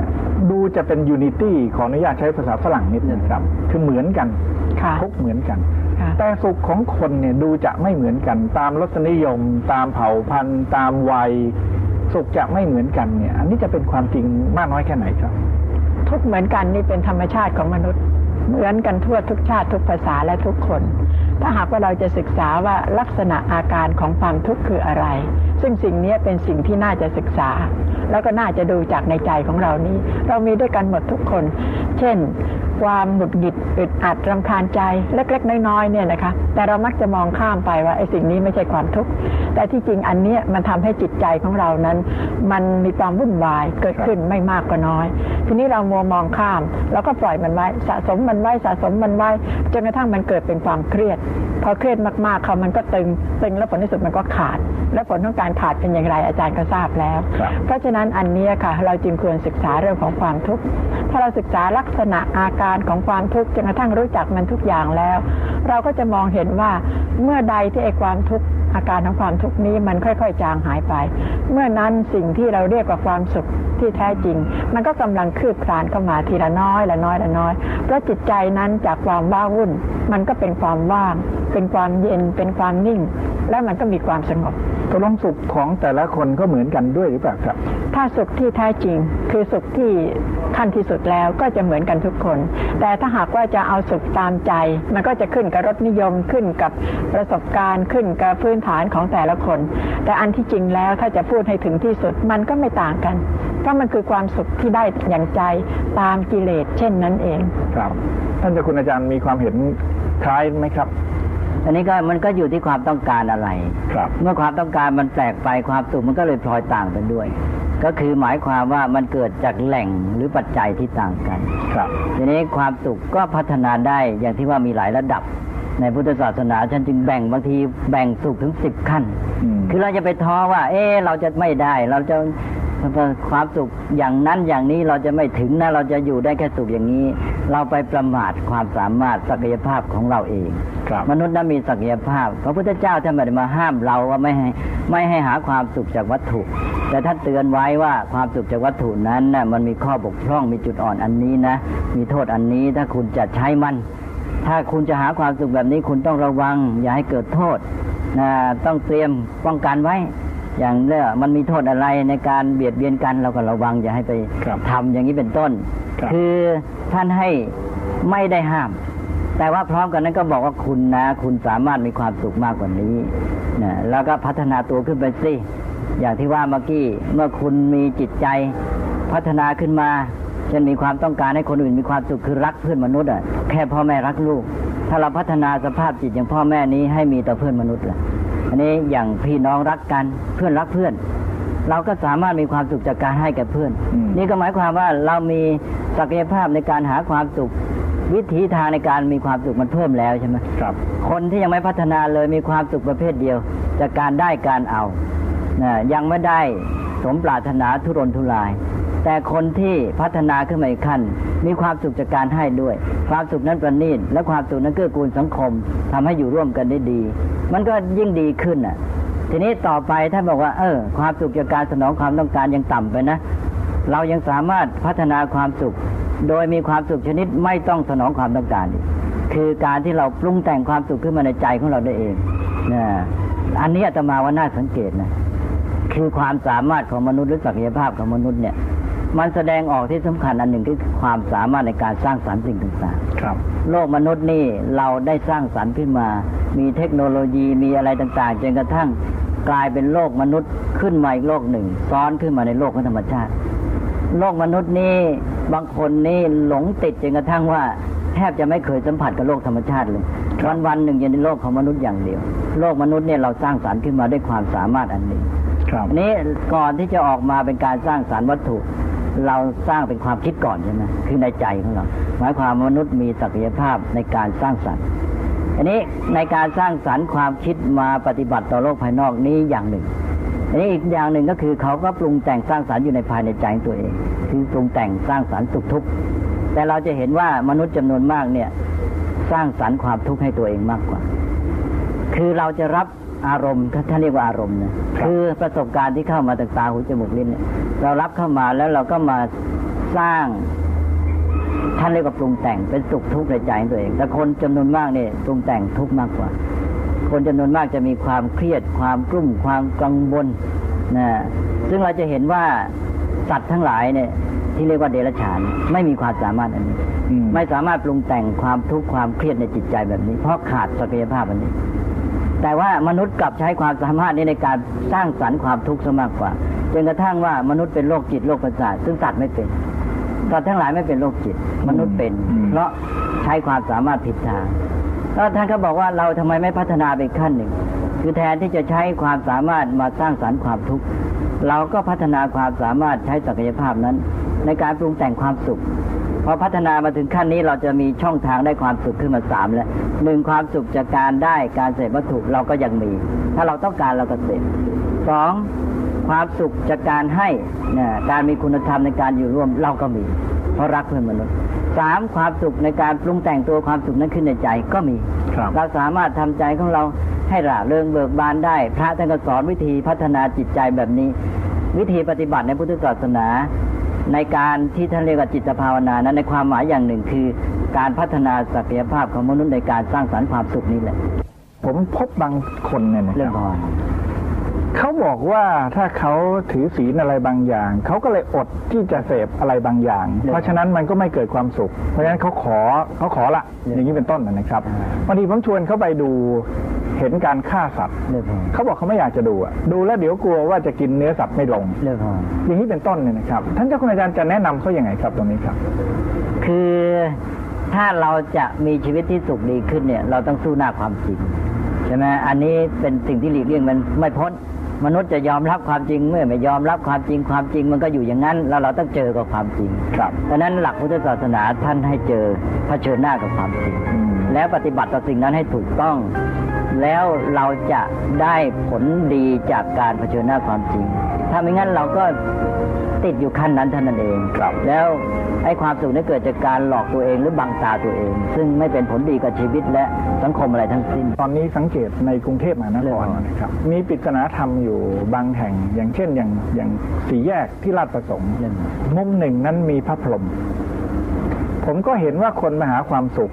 โดยไปกราบพระพรหมแล้วก็มีความเสี่ยงหรือว่าตัวเองมีความเสี่ยงมีความไม่มั่นใจในตัวเองก็ไปกราบพระพรหมอีกแยกหนึ่งเนี่ยเป็นศูนย์การค้าทันสมัยมีโรงแรมทันสมัย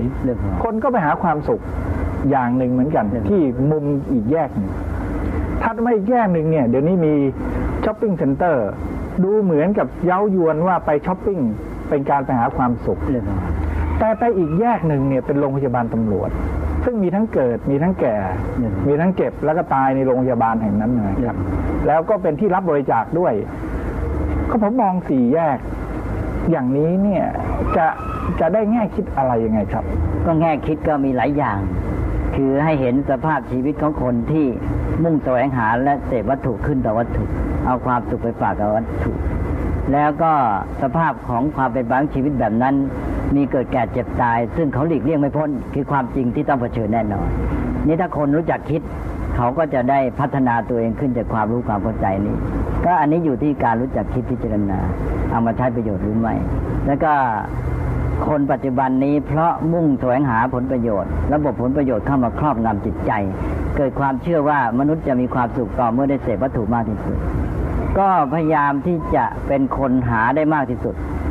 นะต้องการโชคลาภอะไรต่างๆจุดเน้นก็เลยไปอยู่ที่สิ่งที่จะสนองความต้องการในการหาโชคลาภก็ไปหวังพึ่ง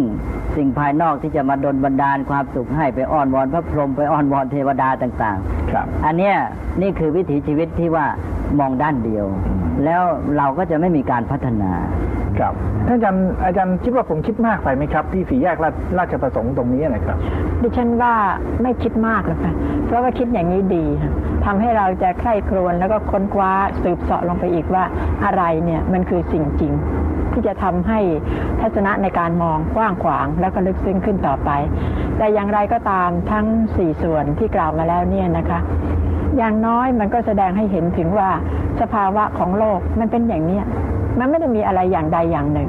เพราะฉะนั้นเมื่อไม่ได้มีอะไรอย่างใดอย่างหนึ่งทำไมเราถึงจะต้องไปยึดเอาอย่างใดอย่างหนึ่งว่าจะต้องเป็นอย่างนั้นจริงๆและเมื่อใดที่เรามีความยึดอย่างนั้นขึ้นมาต่างก็สำนึกเองมันทำให้จิตใจไม่เป็นสุขแล้วมันกลัวจะไม่ได้อย่างที่หวังเอาไว้และแม้แต่ในช้อปปิ้งเซ็นเตอร์หรือในศูนย์การค้าก็อย่าคิดว่าไม่มีธรรมะอยู่ในนั้นนะคะถ้าหากว่าเราไปมองดูให้ดีๆเนี่ยเราจะพบธรรมะได้หลายอย่างทีเดียวโลภะโทสะโมหะมีอยู่ในช้อปปิ้งเซ็นเตอร์เสร็จที่จะแสดงให้เห็นว่านี่แหละคือต้นเหตุของความทุกข์ที่ทำให้จิตนั้นไม่เป็นสุขหรือว่าตัณหาความอยากก็แสดงอาการให้เห็นอยู่ในนั้นอีกเหมือนกันว่านี่คือทำให้จิตไม่เป็นสุขเช่นเดียวกันกับอุปาทานยึดมั่นถือมั่นมันมีพร้อมอยู่ในนั้นเพราะฉะนั้นถ้าเราจะใช้ที่ตรงนั้นเป็นที่ที่เรียนธรรมะแล้วก็เรียนสิ่งจริงให้เกิดขึ้นความสุขกันในใจในสังคมทุกวันนี้มีมากโดยเฉพาะในเมืองใหญ่ๆเช่นกรุงเทพแต่จะต้องมีสติใช่ไหมครับถ้าไม่อย่างนั้นก็จะต้องตามไปเรื่อยๆใช่ค่ะเพราะว่าหน้าศูนย์การค้าแห่งนั้นนะครับก็มีเบียร์การ์เด้นอันหนึ่งแล้วก็บอกว่าสุขนี้ดื่มได้อย่างนี้เป็นต้นนะครับก็เลยทำให้ผมเองรู้สึกนะครับว่าอาจจะเคลิ้มไปกับสุขที่ดื่มได้หรือสุขที่เห็นได้ก็จะไปแค่สุขพื้นฐานในที่ท่านเจ้าคุณพระอาจารย์ได้เตือนไว้ตั้งแต่ต้นนะครับคืออันนี้นะเราสามารถพลิกคำสุขที่ดื่มได้นะต่อไปก็คือสุขที่ต้องดื่มถ้าไม่ดื่มแล้วไม่มีความสุขตอนนี้ช่างจะยุ่งแล้วทีนี้สุขยังไงในเมื่อไม่มีจะดื่มตอนนี้มันจะยุ่งกันใหญ่แล้วสุขพอดื่มเมื่อดื่มไปแล้วไปทำอะไร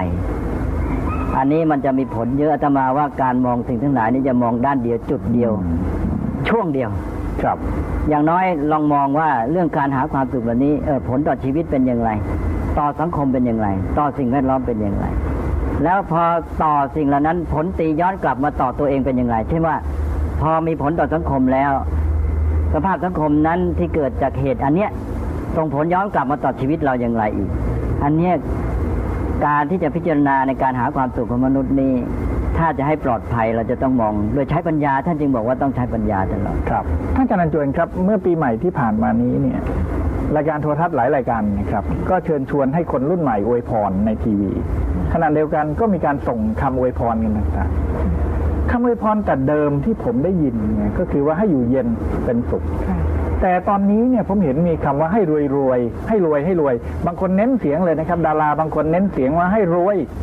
มากๆเลยนั่นนะครับท่านอาจารย์ฟังแล้วจริงๆแล้วตรงนี้เนี่ยเป็นสิ่งที่เหมาะสมถูกต้องและเป็นความสุขหรือเปล่าครับก็เป็นดัชนีชี้ให้เห็นว่าเด็กทุกวันนี้เรามักจะหลงติดอยู่ในความสุขร้อนอย่างที่ว่านี่แหละค่ะกันมาก แล้วก็เป็นดัชนีชี้อีกอย่างหนึ่งว่านี่เป็นสิ่งที่น่ากลัวทำไมถึงน่ากลัวก็เพราะว่าเวลานี้คนเรากำลังตกอยู่ในธาตุของความเป็นธาตุของวัตถุนิยมมากยิ่งขึ้นก็เลยลืมไอ้สิ่งที่เป็นสุขเย็นที่พ่อแม่ปู่ย่าตาทวดเคยอวยพรกันมาแล้วก็หันมาหาอวยพรกันด้วยการให้มีสุขร้อนกระตุ้นสิ่งที่เรียกว่าเป็นความอยากและตัณหาให้เร่งเร้ายิ่งขึ้นเพราะฉะนั้นเป็นสิ่งที่น่าวิตกครับการที่รวยก็คือมีรายได้มากเนี่ยก็อาจจะมองได้ไหมครับว่าพอรวยมีรายได้มากก็เลยไปหาสิ่งที่มาบำบัด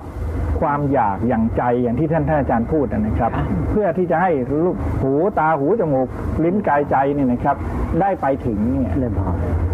ก็คือความสุขจากการเสพครับอันที่ว่าเมื่อกี้คือขึ้นต่ออามิตรอันนี้ก็เป็นสภาพที่ชี้ถึงการที่สังคมกำลังก้าวเข้าสู่ระบบผลประโยชน์อันนี้มันเป็นระบบที่กำลังครอบงำโลกเป็นโลกาภิวัตน์อันหนึ่งกำลังอยู่ในสภาพนั้นถ้าเราไม่มีสติเนี่ยเราจะมีชีวิตที่เอียงสุดไปด้านหนึ่งแล้วจะเกิดผลระยะยาวยังไงอาตมาว่าไม่ยากที่จะดูถ้าเรารู้ทัน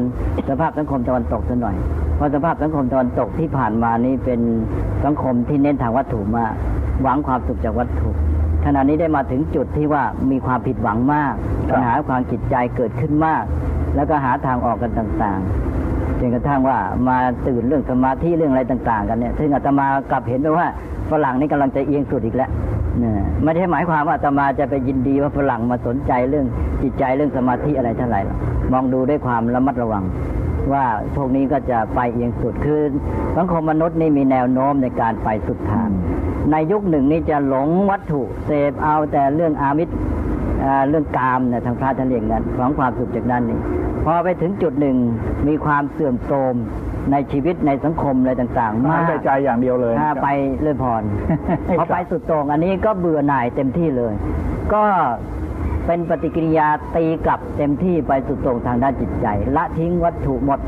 ก็พวกฮิปปี้ก็เป็นตัวอย่างอันหนึ่งนะก็ละหมดเลยไม่เอาระเบียบกฎเกณฑ์สังคมอะไรไม่เอาทั้งนั้นเลยแต่อยู่เขาบอกว่าเขาอยู่กับธรรมชาตินะคือหมายความว่าเอาแต่เรื่องจิตเรื่องใจอย่างเดียวหรือไม่งั้นก็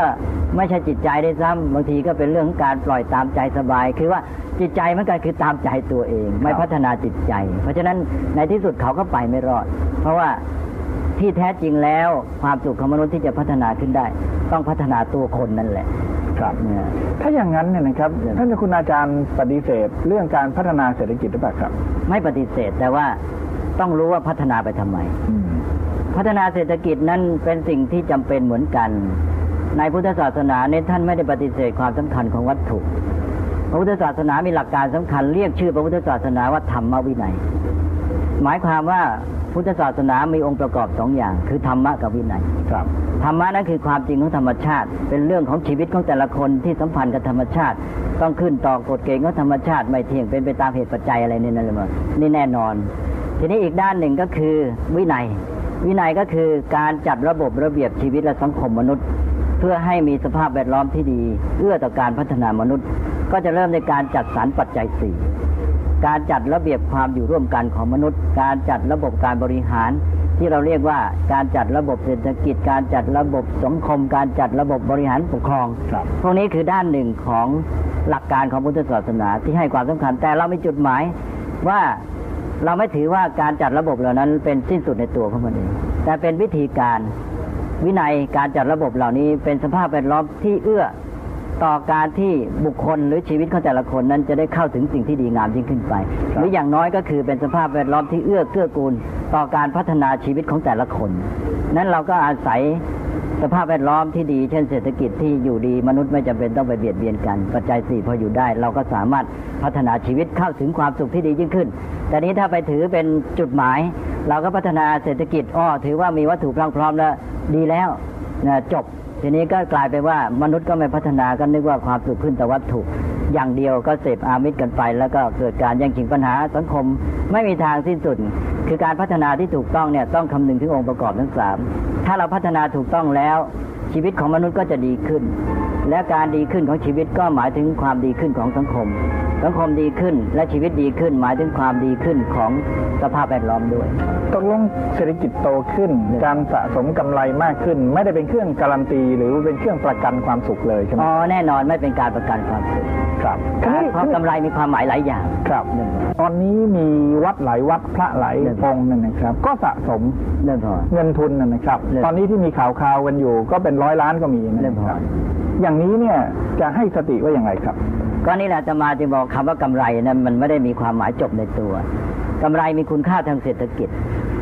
ในด้านหนึ่งทางวัตถุในการแสวงหาเงินทองในการมาเสพวัตถุให้มีความสุขมากขึ้นกำไรมีความหมายในเชิงเอาไปทำเป็นอำนาจก็ได้กำไรมีความหมายได้หลายอย่าง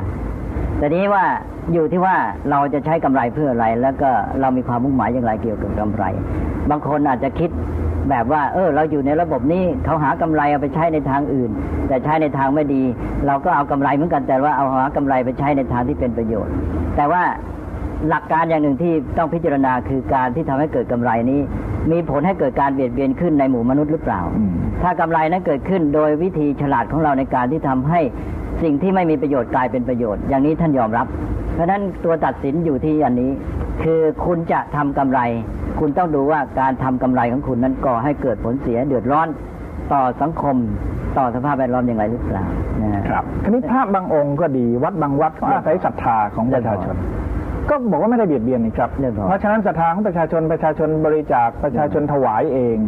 ตกลงวัดก็บางท่านพอมรณภาพแล้วก็ปรากฏในบัญชีหลาย10 ล้านบางท่านยังไม่มรณภาพก็มีข่าวว่ามีเงินเป็น100 ล้านนั่นเองครับมันอยู่ที่ว่าไปใช้ประโยชน์อย่างไรต้องดูว่าเอาไปใช้อะไรเอาไปใช้อะไรโดยหลักการทั่วไปจะมี2แบบที่1คือว่ามันเป็นเครื่องมือหรือเครื่องบำรุงบำเรอความสุขของตนเองหมายความว่าเป็นอุปกรณ์ในการเสพสุขอีกอย่างหนึ่งก็คือเป็นเครื่องมือ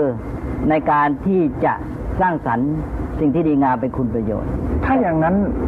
พระหรือวัดที่มีเงินสะสมเยอะนั่นนะครับถ้าไปซื้อของที่บำรุงบำเรอความสุขในทางเนื้อหนังหรือว่าในทางอามิตรอย่างที่ว่านะครับถ้าอย่างนั้นเนี่ยมันก็ยิ่งไปสร้างความสุขที่ไม่ถูกต้องหรือเปล่าครับมันก็ผิดความหมายของทรัพย์และอำนาจในทางธรรมคือหมายความว่ามันกลายเป็นว่าทรัพย์และอำนาจไปเป็นความหมายของมนุษย์ที่ยังไม่พัฒนาก็คือว่าเป็นเครื่องมือที่จะมาบำรุงบำเรอความสุขและความยิ่งใหญ่ของตนเองไปนี่ตอนนี้ก็เลยมีคนบอกว่าเงินของพระเงินของวัดเนี่ยน่าจะถือว่าเป็นของสาธารณะที่จะต้องโปร่งใสให้ประชาชนสามารถจะรู้เห็นด้วยได้ด้วยนะครับว่าได้มาอย่างไรแล้วก็ใช้จ่ายอย่างไรเนี่ยนะครับควรจะให้ประชาชนได้รับทราบด้วยเนี่ยโดยหลักการอาตมาก็ว่าเป็นอย่างนั้นอยู่แล้วแต่ว่าเพราะว่าวัดของเรานี่อยู่ในชุมชนหนึ่งครับใช่ไหมเลยพอความหมายของประชาชนก็คือชุมชนนั้นๆแต่ทีนี้ว่าขณะนี้สังคมนี่มีความเปลี่ยนแปลงในข่าวคราวระบบการเขาอยู่ร่วมกันในสังคมมันซับซ้อนขึ้นความหมายของคำว่าประชาชนก็อาจจะกว้างขึ้นแต่อาตมาว่าแม้แต่ว่าปฏิบัติได้ตามหลักการเดิมในสภาพเดิมที่ว่าวัดนี้เป็นศูนย์กลางของชุมชนแต่ละชุมชนมีอะไรเกิดขึ้นก็รู้กันนะพระสงฆ์ก็ให้ประชาชนในชุมชนนั้นรู้แค่นี้ก็ยังได้ประโยชน์ถมไปในพุทธศาสนาเนี่ยถ้าผมเข้าใจไม่ผิดจะเน้นที่ปัญญาค่อนข้างจะมากศรัทธาเนี่ยเน้นด้วยหรือเปล่าครับเน้นทั้ง2 อย่างท่านยอมรับความจริงแต่ว่ามันมีความแตกต่างศรัทธามีความสำคัญในเบื้องต้นปัญญาเป็นตัวนำสู่จุดหมายในที่สุดคือถ้าเราไม่มีศรัทธาเลยปัญญาเริ่มยากเหมือนกันศรัทธาเป็นตัวเกาะเป็นตัวจับเป็นตัวโยงหมายความว่าก่อนที่เราจะเกิดปัญญานี่สำหรับมนุษย์ทั่วไปนี่ต้องอาศัยการถ่ายทอดรับฟังความรู้จากผู้อื่นศรัทธาก็เป็นตัวเชื่อมเราเข้ากับแหล่งของความรู้นั้นและอันที่2นอกจากโยงเขาเข้าหาแหล่งความรู้ก็คือว่าทำให้การหาความรู้นั้นมีพลังและมีจุดมีเป้าที่ชัดเจนเพราะเรามีศรัทธาในเรื่องอะไรถ้าเราไม่ใช้ศรัทธาผิดเราก็จะมุ่งหาความรู้ในเรื่องนั้นอย่างจริงจังเต็มที่เลยบางคนเนี่ยอยากจะหาความสุขโดยมีศรัทธาต่อพระภิกษุสงฆ์บางรูปที่มีปาฏิหาริย์มีอภินิหารหวังว่าจะช่วยให้เราเนี่ยมีความสุขได้เนี่ยอย่างนี้จะถือว่าเป็นศรัทธาได้ไหมครับศรัทธานั้นมันก็ผิดตั้งแต่ต้นแหละคือหมายความว่าไม่เป็นศรัทธาที่นำไปสู่การพัฒนาตนเองแล้วไม่เห็นจะใช้ปัญญาตรงไหนคือพอไปเชื่อเลยแล้วก็ไปอาศัยแหล่งภายนอกหมายความว่าไปถือว่าผลที่เกิดจากตนเองนั้นจะต้องอาศัยสิ่งภายนอก หลักพุทธศาสนาถือว่าสิ่งทั้งหลายผลนั้นเกิดจากเหตุปัจจัยและโดยเฉพาะผลที่ตนต้องการต้องเกิดจากการกระทำถ้าตัวเองก็ต้องกระทำนี่ตัวจะไม่กระทำก็ไปหวังผลจากสิ่งอื่นมาให้ถ้าอย่างนี้ก็เข้าลัทธิโดนบันดาลอันนี้ก็เป็นเรื่องที่ต้องระวังอย่างมากแต่บางทีเขาบอกว่าเอาดอกบัวไปต้มกินเนี่ยนะครับจะรักษาโรคได้เราก็จะมีความสุขตกลงก็เมื่อมีคนเขาพูดเราก็มีศรัทธาเราก็มีศรัทธาตามไปด้วยเราก็ใช้อย่างนั้นเนี่ยนะครับหรือว่าคิดว่าพระองค์นี้เนี่ยมีเวทมนต์หรือว่ามีอะไรพิเศษสามารถที่จะเสกเป่าหรือว่าเราสามารถเราเอาผ้ามาเหยียบเราก็เอาผ้านั้นไปบูชาเราก็เกิดสุขหรือเกิดนิมิตหรือว่าเกิดความดีงามอะไรก็แล้วแต่นะครับแม้กระทั่งว่าพระบางองค์นั่งบางที่ดินตรงนั้นเนี่ยเก็บไปที่นั่งนั้นเนี่ยก็จะทำให้เกิดความเจริญรุ่งเรืองอะไรต่ออะไรผมก็ได้ยินนะครับในสมัยนี้นี่ก็เอาง่ายๆกันละกันในเรื่องนี้ใช้เกณฑ์อย่างน้อย2ข้อนะตามหลักพุทธศาสนา1ศรัทธานั้นมีการใช้ปัญญามีความรู้เข้าใจเหตุผลในเรื่องนั้นบ้างหรือเปล่านะใน1ละ2ก็คือว่าเป็นการที่เราพึ่งตัวเองหรือเปล่าหรือว่าพึ่งพาปัจจัยสิ่งภายนอกนะถ้าเน้นที่ต้องพึ่งตัวเองด้วยนะครับไม่ใช่ไปเพราะปัญญาทำให้พึ่งตัวเองได้หมายความว่าพระพุทธเจ้านี่บอกว่าทรงค้นพบความจริงมีอยู่แล้วตามธรรมดาแล้วมาเปิดเผยความจริงนั้นเมื่อคุณรู้ความจริงนั้นคุณเข้าใจกฎธรรมชาติความเป็นไปตามเหตุผลของมันแล้วคุณก็ทำของคุณเองได้หมายความว่าไม่ต้องขึ้นต่อพระพุทธเจ้าพระพุทธเจ้านี่สอนภาษาวกเพื่อให้เป็นอิสระทุกคน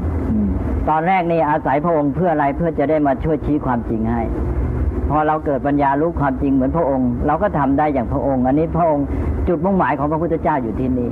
คือจึงเรียกว่าการพึ่งตนเองได้แต่พึ่งตนเองไม่ใช่พึ่งด้วยเปื่อยไปนะพึ่งด้วยปัญญาเพราะการที่เรารู้เข้าใจแล้วในสิ่งนั้นเราก็เลยทำเองได้นั้นอยู่ที่ว่าเราทำเองได้ไหมถ้าหากว่าเราเห็นว่าอิทธิฤทธิปาฏิหาริย์นี่ทำให้เกิดผลที่ต้องการถ้าอย่างนั้นคุณต้องพยายามทำอิทธิฤทธิ์นั้นด้วยตนเองนะแล้วไปพึ่งอยู่กับใช่เราก็มีศักยภาพอยู่แล้วนี่คือพระพุทธเจ้าสอนว่าเราทุกคนนี่เป็นมนุษย์เป็นสัตว์ที่ฝึกได้มีศักยภาพในการพัฒนาทุกคนจริงๆแล้วพระภิกษุเนี่ยของไทยหรือว่าพระภิกษุจริงๆมีอิทธิฤทธิปาฏิหาริย์จริงๆป่ะครับอิทธิฤทธิปาฏิหาริย์นี่ก็เป็นเรื่องธรรมดานะคือว่ามนุษย์นี่ทำอะไรหรือเห็นอะไรมันเกิดขึ้นโดยตัวไม่เข้าใจเหตุผลก็เห็นเป็นสิ่งอัศจรรย์แต่พอเรารู้เหตุผลในเรื่องนั้นแล้วเราเข้าใจมันก็หายอัศจรรย์ก็เป็นธรรมชาตินี่แหละธรรมชาตินั้นปรากฏการณ์นั้นเรารู้เข้าใจเหตุผลหรือยังเนี่ยถ้าเราเกิดเข้าใจก็หมดความอัศจรรย์ไปทุกสิ่งในโลกนี้เต็มไปด้วยสิ่งอัศจรรย์ทั้งนั้นเลยชีวิตมนุษย์นี่ก็เป็นสิ่งที่แสนจะอัศจรรย์ที่สุดนะครับแต่ว่าเราจะไปมัวยอมนะอยู่กับความที่ว่าเชื่อว่าอัศจรรย์หรือทำไมเราไม่พยายามศึกษาให้รู้เข้าใจความจริงจนกระทั่งเข้าถึงเหตุผลของมันเมื่อเราเข้าถึงตัวเหตุปัจจัยเราก็สามารถสร้างความอัศจรรย์นั้นได้ตนเองพุทธเจ้าตรัสว่าปาฏิหาริย์มี3คือ1อิทธิปาฏิหาริย์การแสดงฤทธิ์ได้2อาเทศนาปาฏิหาริย์คือการทำนายใจคนได้ทายใจคนอื่นได้ทายความคิดได้3อนุสาสนีปาฏิหาริย์เกิดจากคำสอนให้เข้าถึงความจริงดังนั้นถ้าเป็นอิทธิปาฏิหาริย์เราต้องพึ่งคนอื่นตลอดเราก็ตื่นเต้นไปตามนั้นแล้วก็หวังพึ่งเขาตลอดไปแต่ถ้าเป็นอนุสาสนีปาฏิหาริย์ท่านสอนเราให้เข้าถึงความจริงเราทำได้ด้วยตนเองครับเรียนพรถ้าอย่างนั้นเราต้องเลือกศรัทธาต่อผู้ที่มีปาฏิหาริย์ถ้าปาฏิหาริย์3อย่างที่ท่านเจ้าคุณอาจารย์ว่านั่นนะครับเราก็ต้องเลือกศรัทธาต่อปาฏิหาริย์ในอนุสาสนีปาฏิหาริย์เพราะตามหลักพุทธศาสนาก็อย่างนั้นพระพุทธเจ้าตรัสว่าปาฏิหาริย์2อย่างแรกนั้นทรงรังเกียจใช้คำอย่างนี้ครับ2อย่างแรกก็คือมีฤทธิ์อันแรกใช่ไหมคือเครื่องการใช้ฤทธิ์1แล้วก็เรื่องการทายใจคนอย่างครับแต่ว่าถ้าจะใช้ต้องมาเป็นเครื่องประกอบอันที่3เพราะว่าอนุสาสนีปาฏิหาริย์จะทำให้คนเข้าถึงความจริงเกิดปัญญาของเขาเองแล้วเขาจะพึ่งตนเองได้ถ้าไม่ฉะนั้นคนอยู่กับ2อันแรกนี่ต้องพึ่งคนอื่นเรื่อยไปครับแล้วไม่พัฒนาวันนี้เราคุยกันเรื่องสุขเรื่องทุกข์นี่นะครับผมก็นึกขึ้นหลายอย่างที่เกิดขึ้นในบ้านเมืองของเราขณะนี้บางคนฆ่าลูกฆ่าเมียแล้วฆ่าตัวตาย ท่านเจ้าคุณอาจารย์ก็เคยได้ยินข่าวใช่ไหมครับแม้กระทั่งตำรวจด้วยซ้ำฆ่าลูกฆ่าเมียแล้วก็ฆ่าตัวเองตายก็บอกว่าหนีทุกข์ตกลงอันนี้เนี่ยถือว่าเขาหนีทุกข์ไปหาสุขอันนี้ถูกต้องหรือเปล่าครับก็ไม่ถูกคือที่ว่าไม่ถูกนะครับเพราะว่าความสุขนั้นมันไม่มั่นใจว่าจะถึงหรือเปล่ามันเป็นความสุขที่เลื่อนลอยความสุขลอยๆเนี่ยตัวเองได้แต่จะหนีทุกข์นี้ไปและการหนีทุกข์ก็คือการปฏิบัติต่อทุกข์ไม่ถูกต้องถ้าเราจะเข้าถึงสุขเราต้องปฏิบัติต่อทุกข์ได้ถูกต้องด้วยแล้วเราต้องมั่นใจในสุขที่จะไปเห็นความเป็นเหตุเป็นผลในตัวมันการฆ่าตัวตายจะทำให้ได้สุขยังไงมันลอยเต็มทีเลยมันยังลอยๆยังมองไม่เห็นมันมองไม่เห็นเลยมันเป็นแต่เพียงความหวังที่เลื่อนลอยครับท่านอาจารย์ครับประเด็นนี้แหละครับในความรู้สึกส่วนตัวของดิฉันนะคะเรื่องการฆ่าตัวตายเข้าใจว่าเวลานี้กำลังเพิ่มมากขึ้นทุกทีเรียกว่าทั่วโลกและในเมืองไทยก็ดูมีสถิติที่สูงอยู่ในความเห็นส่วนตัวก็มีความรู้สึกเสียดายแล้วก็สงสารแล้วก็ดิฉันมานึกเอาเองว่าการฆ่าตัวตายเนี่ยเป็นการฆ่าผิดที่เพราะว่าไอ้สิ่งที่ทำให้ฆ่าตัวตายคืออะไรถ้านึกถึงตามหลักของพระพุทธศาสนาก็ต้องย้อนไปดูเหตุปัจจัยอะไรที่ทำให้ฆ่าตัวตายก็คงด้วยความคิดคือด้วยทิฏฐิที่คิดว่าฆ่าตัวตายแล้วจะหมดทุกข์หมดปัญหาคงจะมีความสุขเพราะฉะนั้นอันนี้ค่ะดิฉันจึงคิดว่าไอ้สิ่งที่ควรจะฆ่าคือฆ่าทิฏฐิที่ผิดที่เราเรียกว่าเป็นมิจฉาทิฏฐิเพราะไม่รู้จริงก็จึงพาให้เกิดความคิดไปว่าฆ่าตัวตายคือฆ่าร่างกายนี้ตายแล้วก็ชีวิตนั้นจะพบความสุขแต่ที่จริงร่างกายชีวิตของคนเราไม่ได้ประกอบแต่ร่างกายมันประกอบด้วยใจและใจนี้จะเป็นสุขหรือไม่ขึ้นอยู่กับทิฏฐิถ้าหากว่าทิฏฐินั้นมิได้เป็นสัมมาทิฏฐิคือไม่ได้คิดที่ถูกต้องแล้วก็ไม่ว่าจะฆ่าตัวตายหรือจะทำอะไรที่ยิ่งกว่านี้ถ้าหากจะมีก็หาอาจนำความสุขมาสู่ไม่จึงอยากจะขอเน้นที่จุดนี้ค่ะว่าให้ศึกษาในเรื่องของทิฏฐิเราจะสร้างสมอบรมฝึกฝนทิฏฐิที่ถูกต้องให้เกิดขึ้นได้อย่างไรจึงจะทำให้เกิดความคิดที่ถูกต้องพูดถูกต้องกระทำถูกต้องและนำชีวิตนี้ไปสู่ความสุขที่แท้จริงก็จะทำให้คนเราเลิกฆ่าตัวตายแต่หันที่จะมาช่วยพัฒนาชีวิตจากความที่เราไม่พอใจไปสู่ความที่เราพอใจยิ่งขึ้นจากความที่เราต้องเกลียดกลิ้งทุรนทุรายไปสู่ความนิ่งความสงบความเยือกเย็นผ่องใสยิ่งขึ้นจากความเป็นทาสสู่ความเป็นไทยอย่างนี้เป็นต้นเพราะฉะนั้นจึงขึ้นอยู่กับเรื่องของการพัฒนาทิฏฐิแล้วเรื่องของการฆ่าตัวตายก็จะเป็นปัญหาน้อยลงตกลงต้องเผชิญกับทุกข์นะครับไม่ใช่หนีทุกข์แต่จะปฏิบัติต่อทุกข์อย่างไรปฏิบัติต่อทุกข์ให้ถูกต้องปฏิบัติอย่างไรครับถ้าเกิดพบอย่างนี้แน่นอนการปฏิบัติต่อทุกข์นั้นอาจจะแบ่งได้เป็น3ขั้นเอาง่ายๆก็1ก็คือว่ากันทุกข์ไว้ให้เป็นปัญหาอยู่ภายนอกไม่เข้ามาครอบงำจิตใจตัวเองหมายความว่าจะใช้คำธรรมดาบอกว่าข้างนอกแก้ไขข้างในเป็นอิสระแล้วเราก็จัดการแก้ไขปัญหาภายนอกนั้นท่านเรียกว่าตามเหตุปัจจัยไม่ใช่ปล่อยนะคือแก้ไขตามเหตุปัจจัยแต่ว่า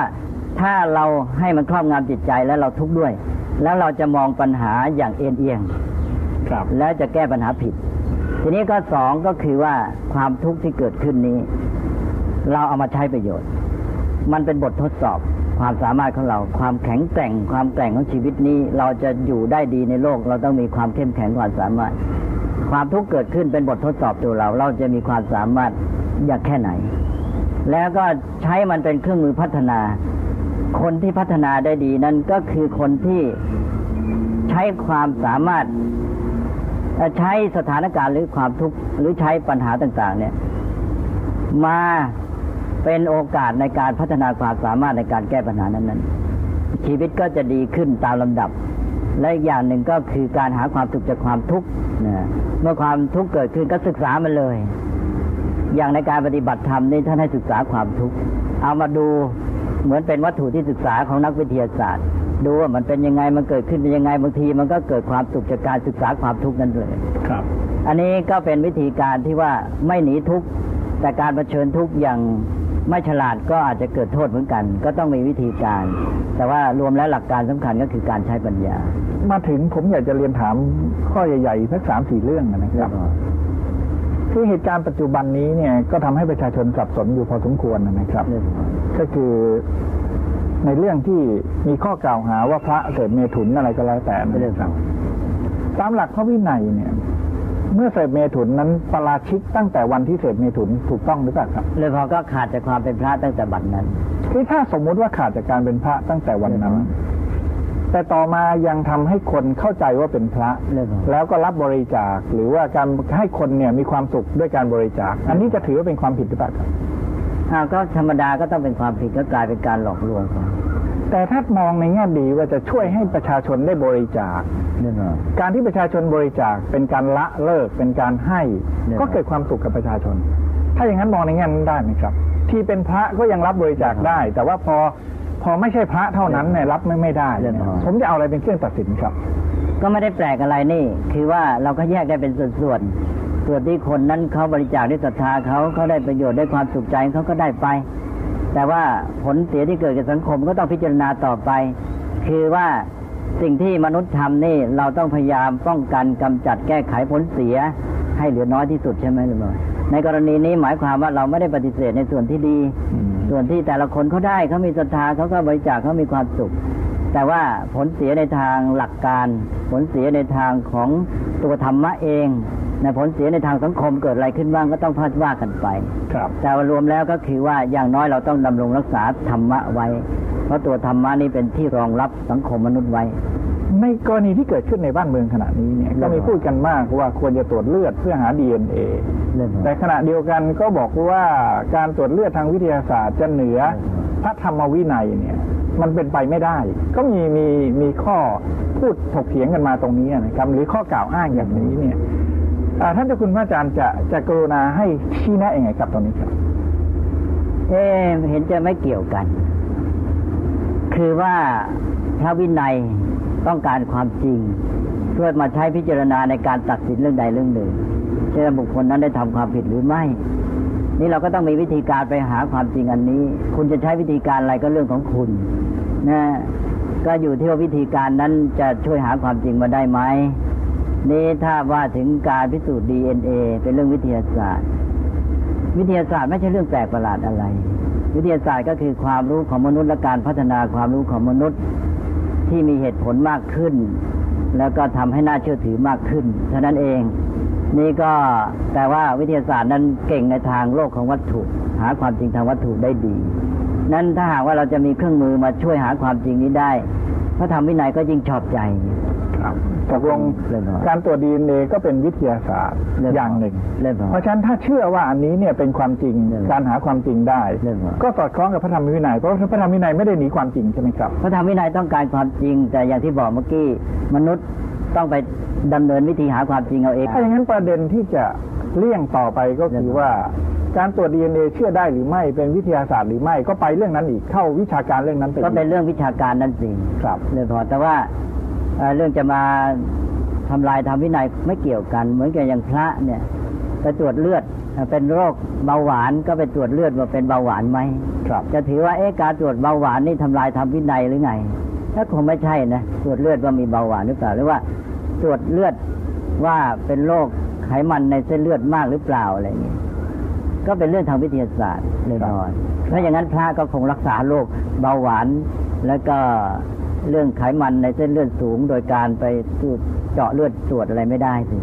มันไม่ได้เกี่ยวกันเป็นเรื่องของวิธีการของมนุษย์ที่จะหาความรู้ความเข้าใจในเรื่องนี้แล้วก็อย่ามองวิทยาศาสตร์เป็นเรื่องแปลกประหลาดเป็นเรื่องธรรมดาของมนุษย์เหตุการณ์ที่เกิดขึ้นในปัจจุบันนี่นะครับก็มีคนว่าคณะสงฆ์เนี่ยไม่กระฉับกระเฉงไม่มีอะไรชัดเจนแน่นอนนะครับพวกคุณอาจารย์มองปัญหานี้อย่างไรครับก็จะมามองว่าเป็นไปได้ไหมว่าขณะนี้คณะสงฆ์เนี่ยถึงจุดที่ท่านต้องการความช่วยเหลือจากบ้านเมืองแต่ทีนี้บ้านเมืองจะช่วยได้ไหมอันนี้ก็เป็นปัญหาเพราะว่าการปกครองคณะสงฆ์ปัจจุบันนี้อิงอยู่กับฝ่ายบ้านเมืองด้วยอยู่ในประเทศไทยก็ต้องอิงอาศัยกฎหมายไทยแล้วในความสัมพันธ์ระหว่างรัฐกับคณะสงฆ์นี้ก็เป็นประเพณีของประเทศไทยมาเพราะนั้นก็อย่างพรบคณะสงฆ์ปัจจุบันนี้ก็ได้ตราไว้แล้วนี่ชัดเจนว่ารัฐมนตรีว่าการกระทรวงศึกษาธิการเป็นผู้รักษาการให้เป็นไปตามพระราชบัญญัตินี้ก็แสดงว่าการปกครองคณะสงฆ์นี้ก็ต้องอิงอาศัยบ้านเมืองอยู่ในเมื่อบ้านเมืองเองก็กลัวก็บอกว่าเรื่องนี้เป็นของคณะสงฆ์บ้านเมืองไม่กล้าตกลงความพอดีจะอยู่ตรงไหนนะครับความพอดีก็อยู่ที่ว่าต้องปรับ ต้องปรับให้พอดี ถ้ามันเกิดความไม่พอดีขึ้นมาเราก็ต้องปรับให้พอดีแล้วก็แก้ไขจุดอ่อนจุดบกพร่องอันนี้แหละอาตมาจึงอยากจะชี้ว่าเราอย่ามัวติดอยู่กับสถานการณ์เฉพาะกรณีเท่านั้นต้องมองเฉพาะกรณีนี้ให้โยงไปถึงเหตุปัจจัยองค์ประกอบต่างๆที่เกี่ยวข้องทั้งหมดในการที่จะแก้ปัญหาระยะยาวนั้นจะต้องไปถึงเหตุปัจจัยและองค์ประกอบที่เกี่ยวข้องจัดสรรให้เรียบร้อยก็หมายความว่าในเรื่องที่เกิดขึ้นนั้นมี2จุดหนึ่งก็คือปัญหาเฉพาะกรณีว่าทำไงจะแก้ไขให้ยุติลงไปได้ดีโดยชอบธรรมสองก็ไม่หยุดเพียงเท่านั้นจะต้องแก้ลงไปถึงเหตุปัจจัยสภาพแวดล้อมองค์ประกอบที่เกี่ยวข้องทั้งหมดเพื่อป้องกันปัญหาระยะยาวมิฉะนั้นแล้วเหตุปัจจัยที่เป็นตัวทำให้เกิดสถานการณ์หรือเหตุการณ์อันนี้ขึ้นยังคงอยู่แม้เหตุการณ์ครั้งนี้เฉพาะรายยุติไปแต่เหตุปัจจัยที่เป็นตัวนำมาซึ่งผลอันนี้ยังไม่ได้รับการแก้ไขไปข้างหน้าสถานการณ์เหตุการณ์ร้ายกรณีอย่างนี้ก็ย่อมเกิดขึ้นได้อีกฉะนั้นเราก็จะต้องมาโวยวายกันอยู่อย่างนี้เรื่อยไปจะมาว่าน่าจะได้คิด2 ชั้นอย่างนี้ครับวันนี้ผมต้องขอกราบขอบพระคุณทั้ง2 ท่านเป็นอย่างสูงนะครับต้องกราบขอบพระคุณพระคุณเจ้าที่กรุณามาให้สติให้ความจริงของเรื่องความสุขกับเราในวันนี้นะครับกราบขอบพระคุณอนุโมทนาเจริญ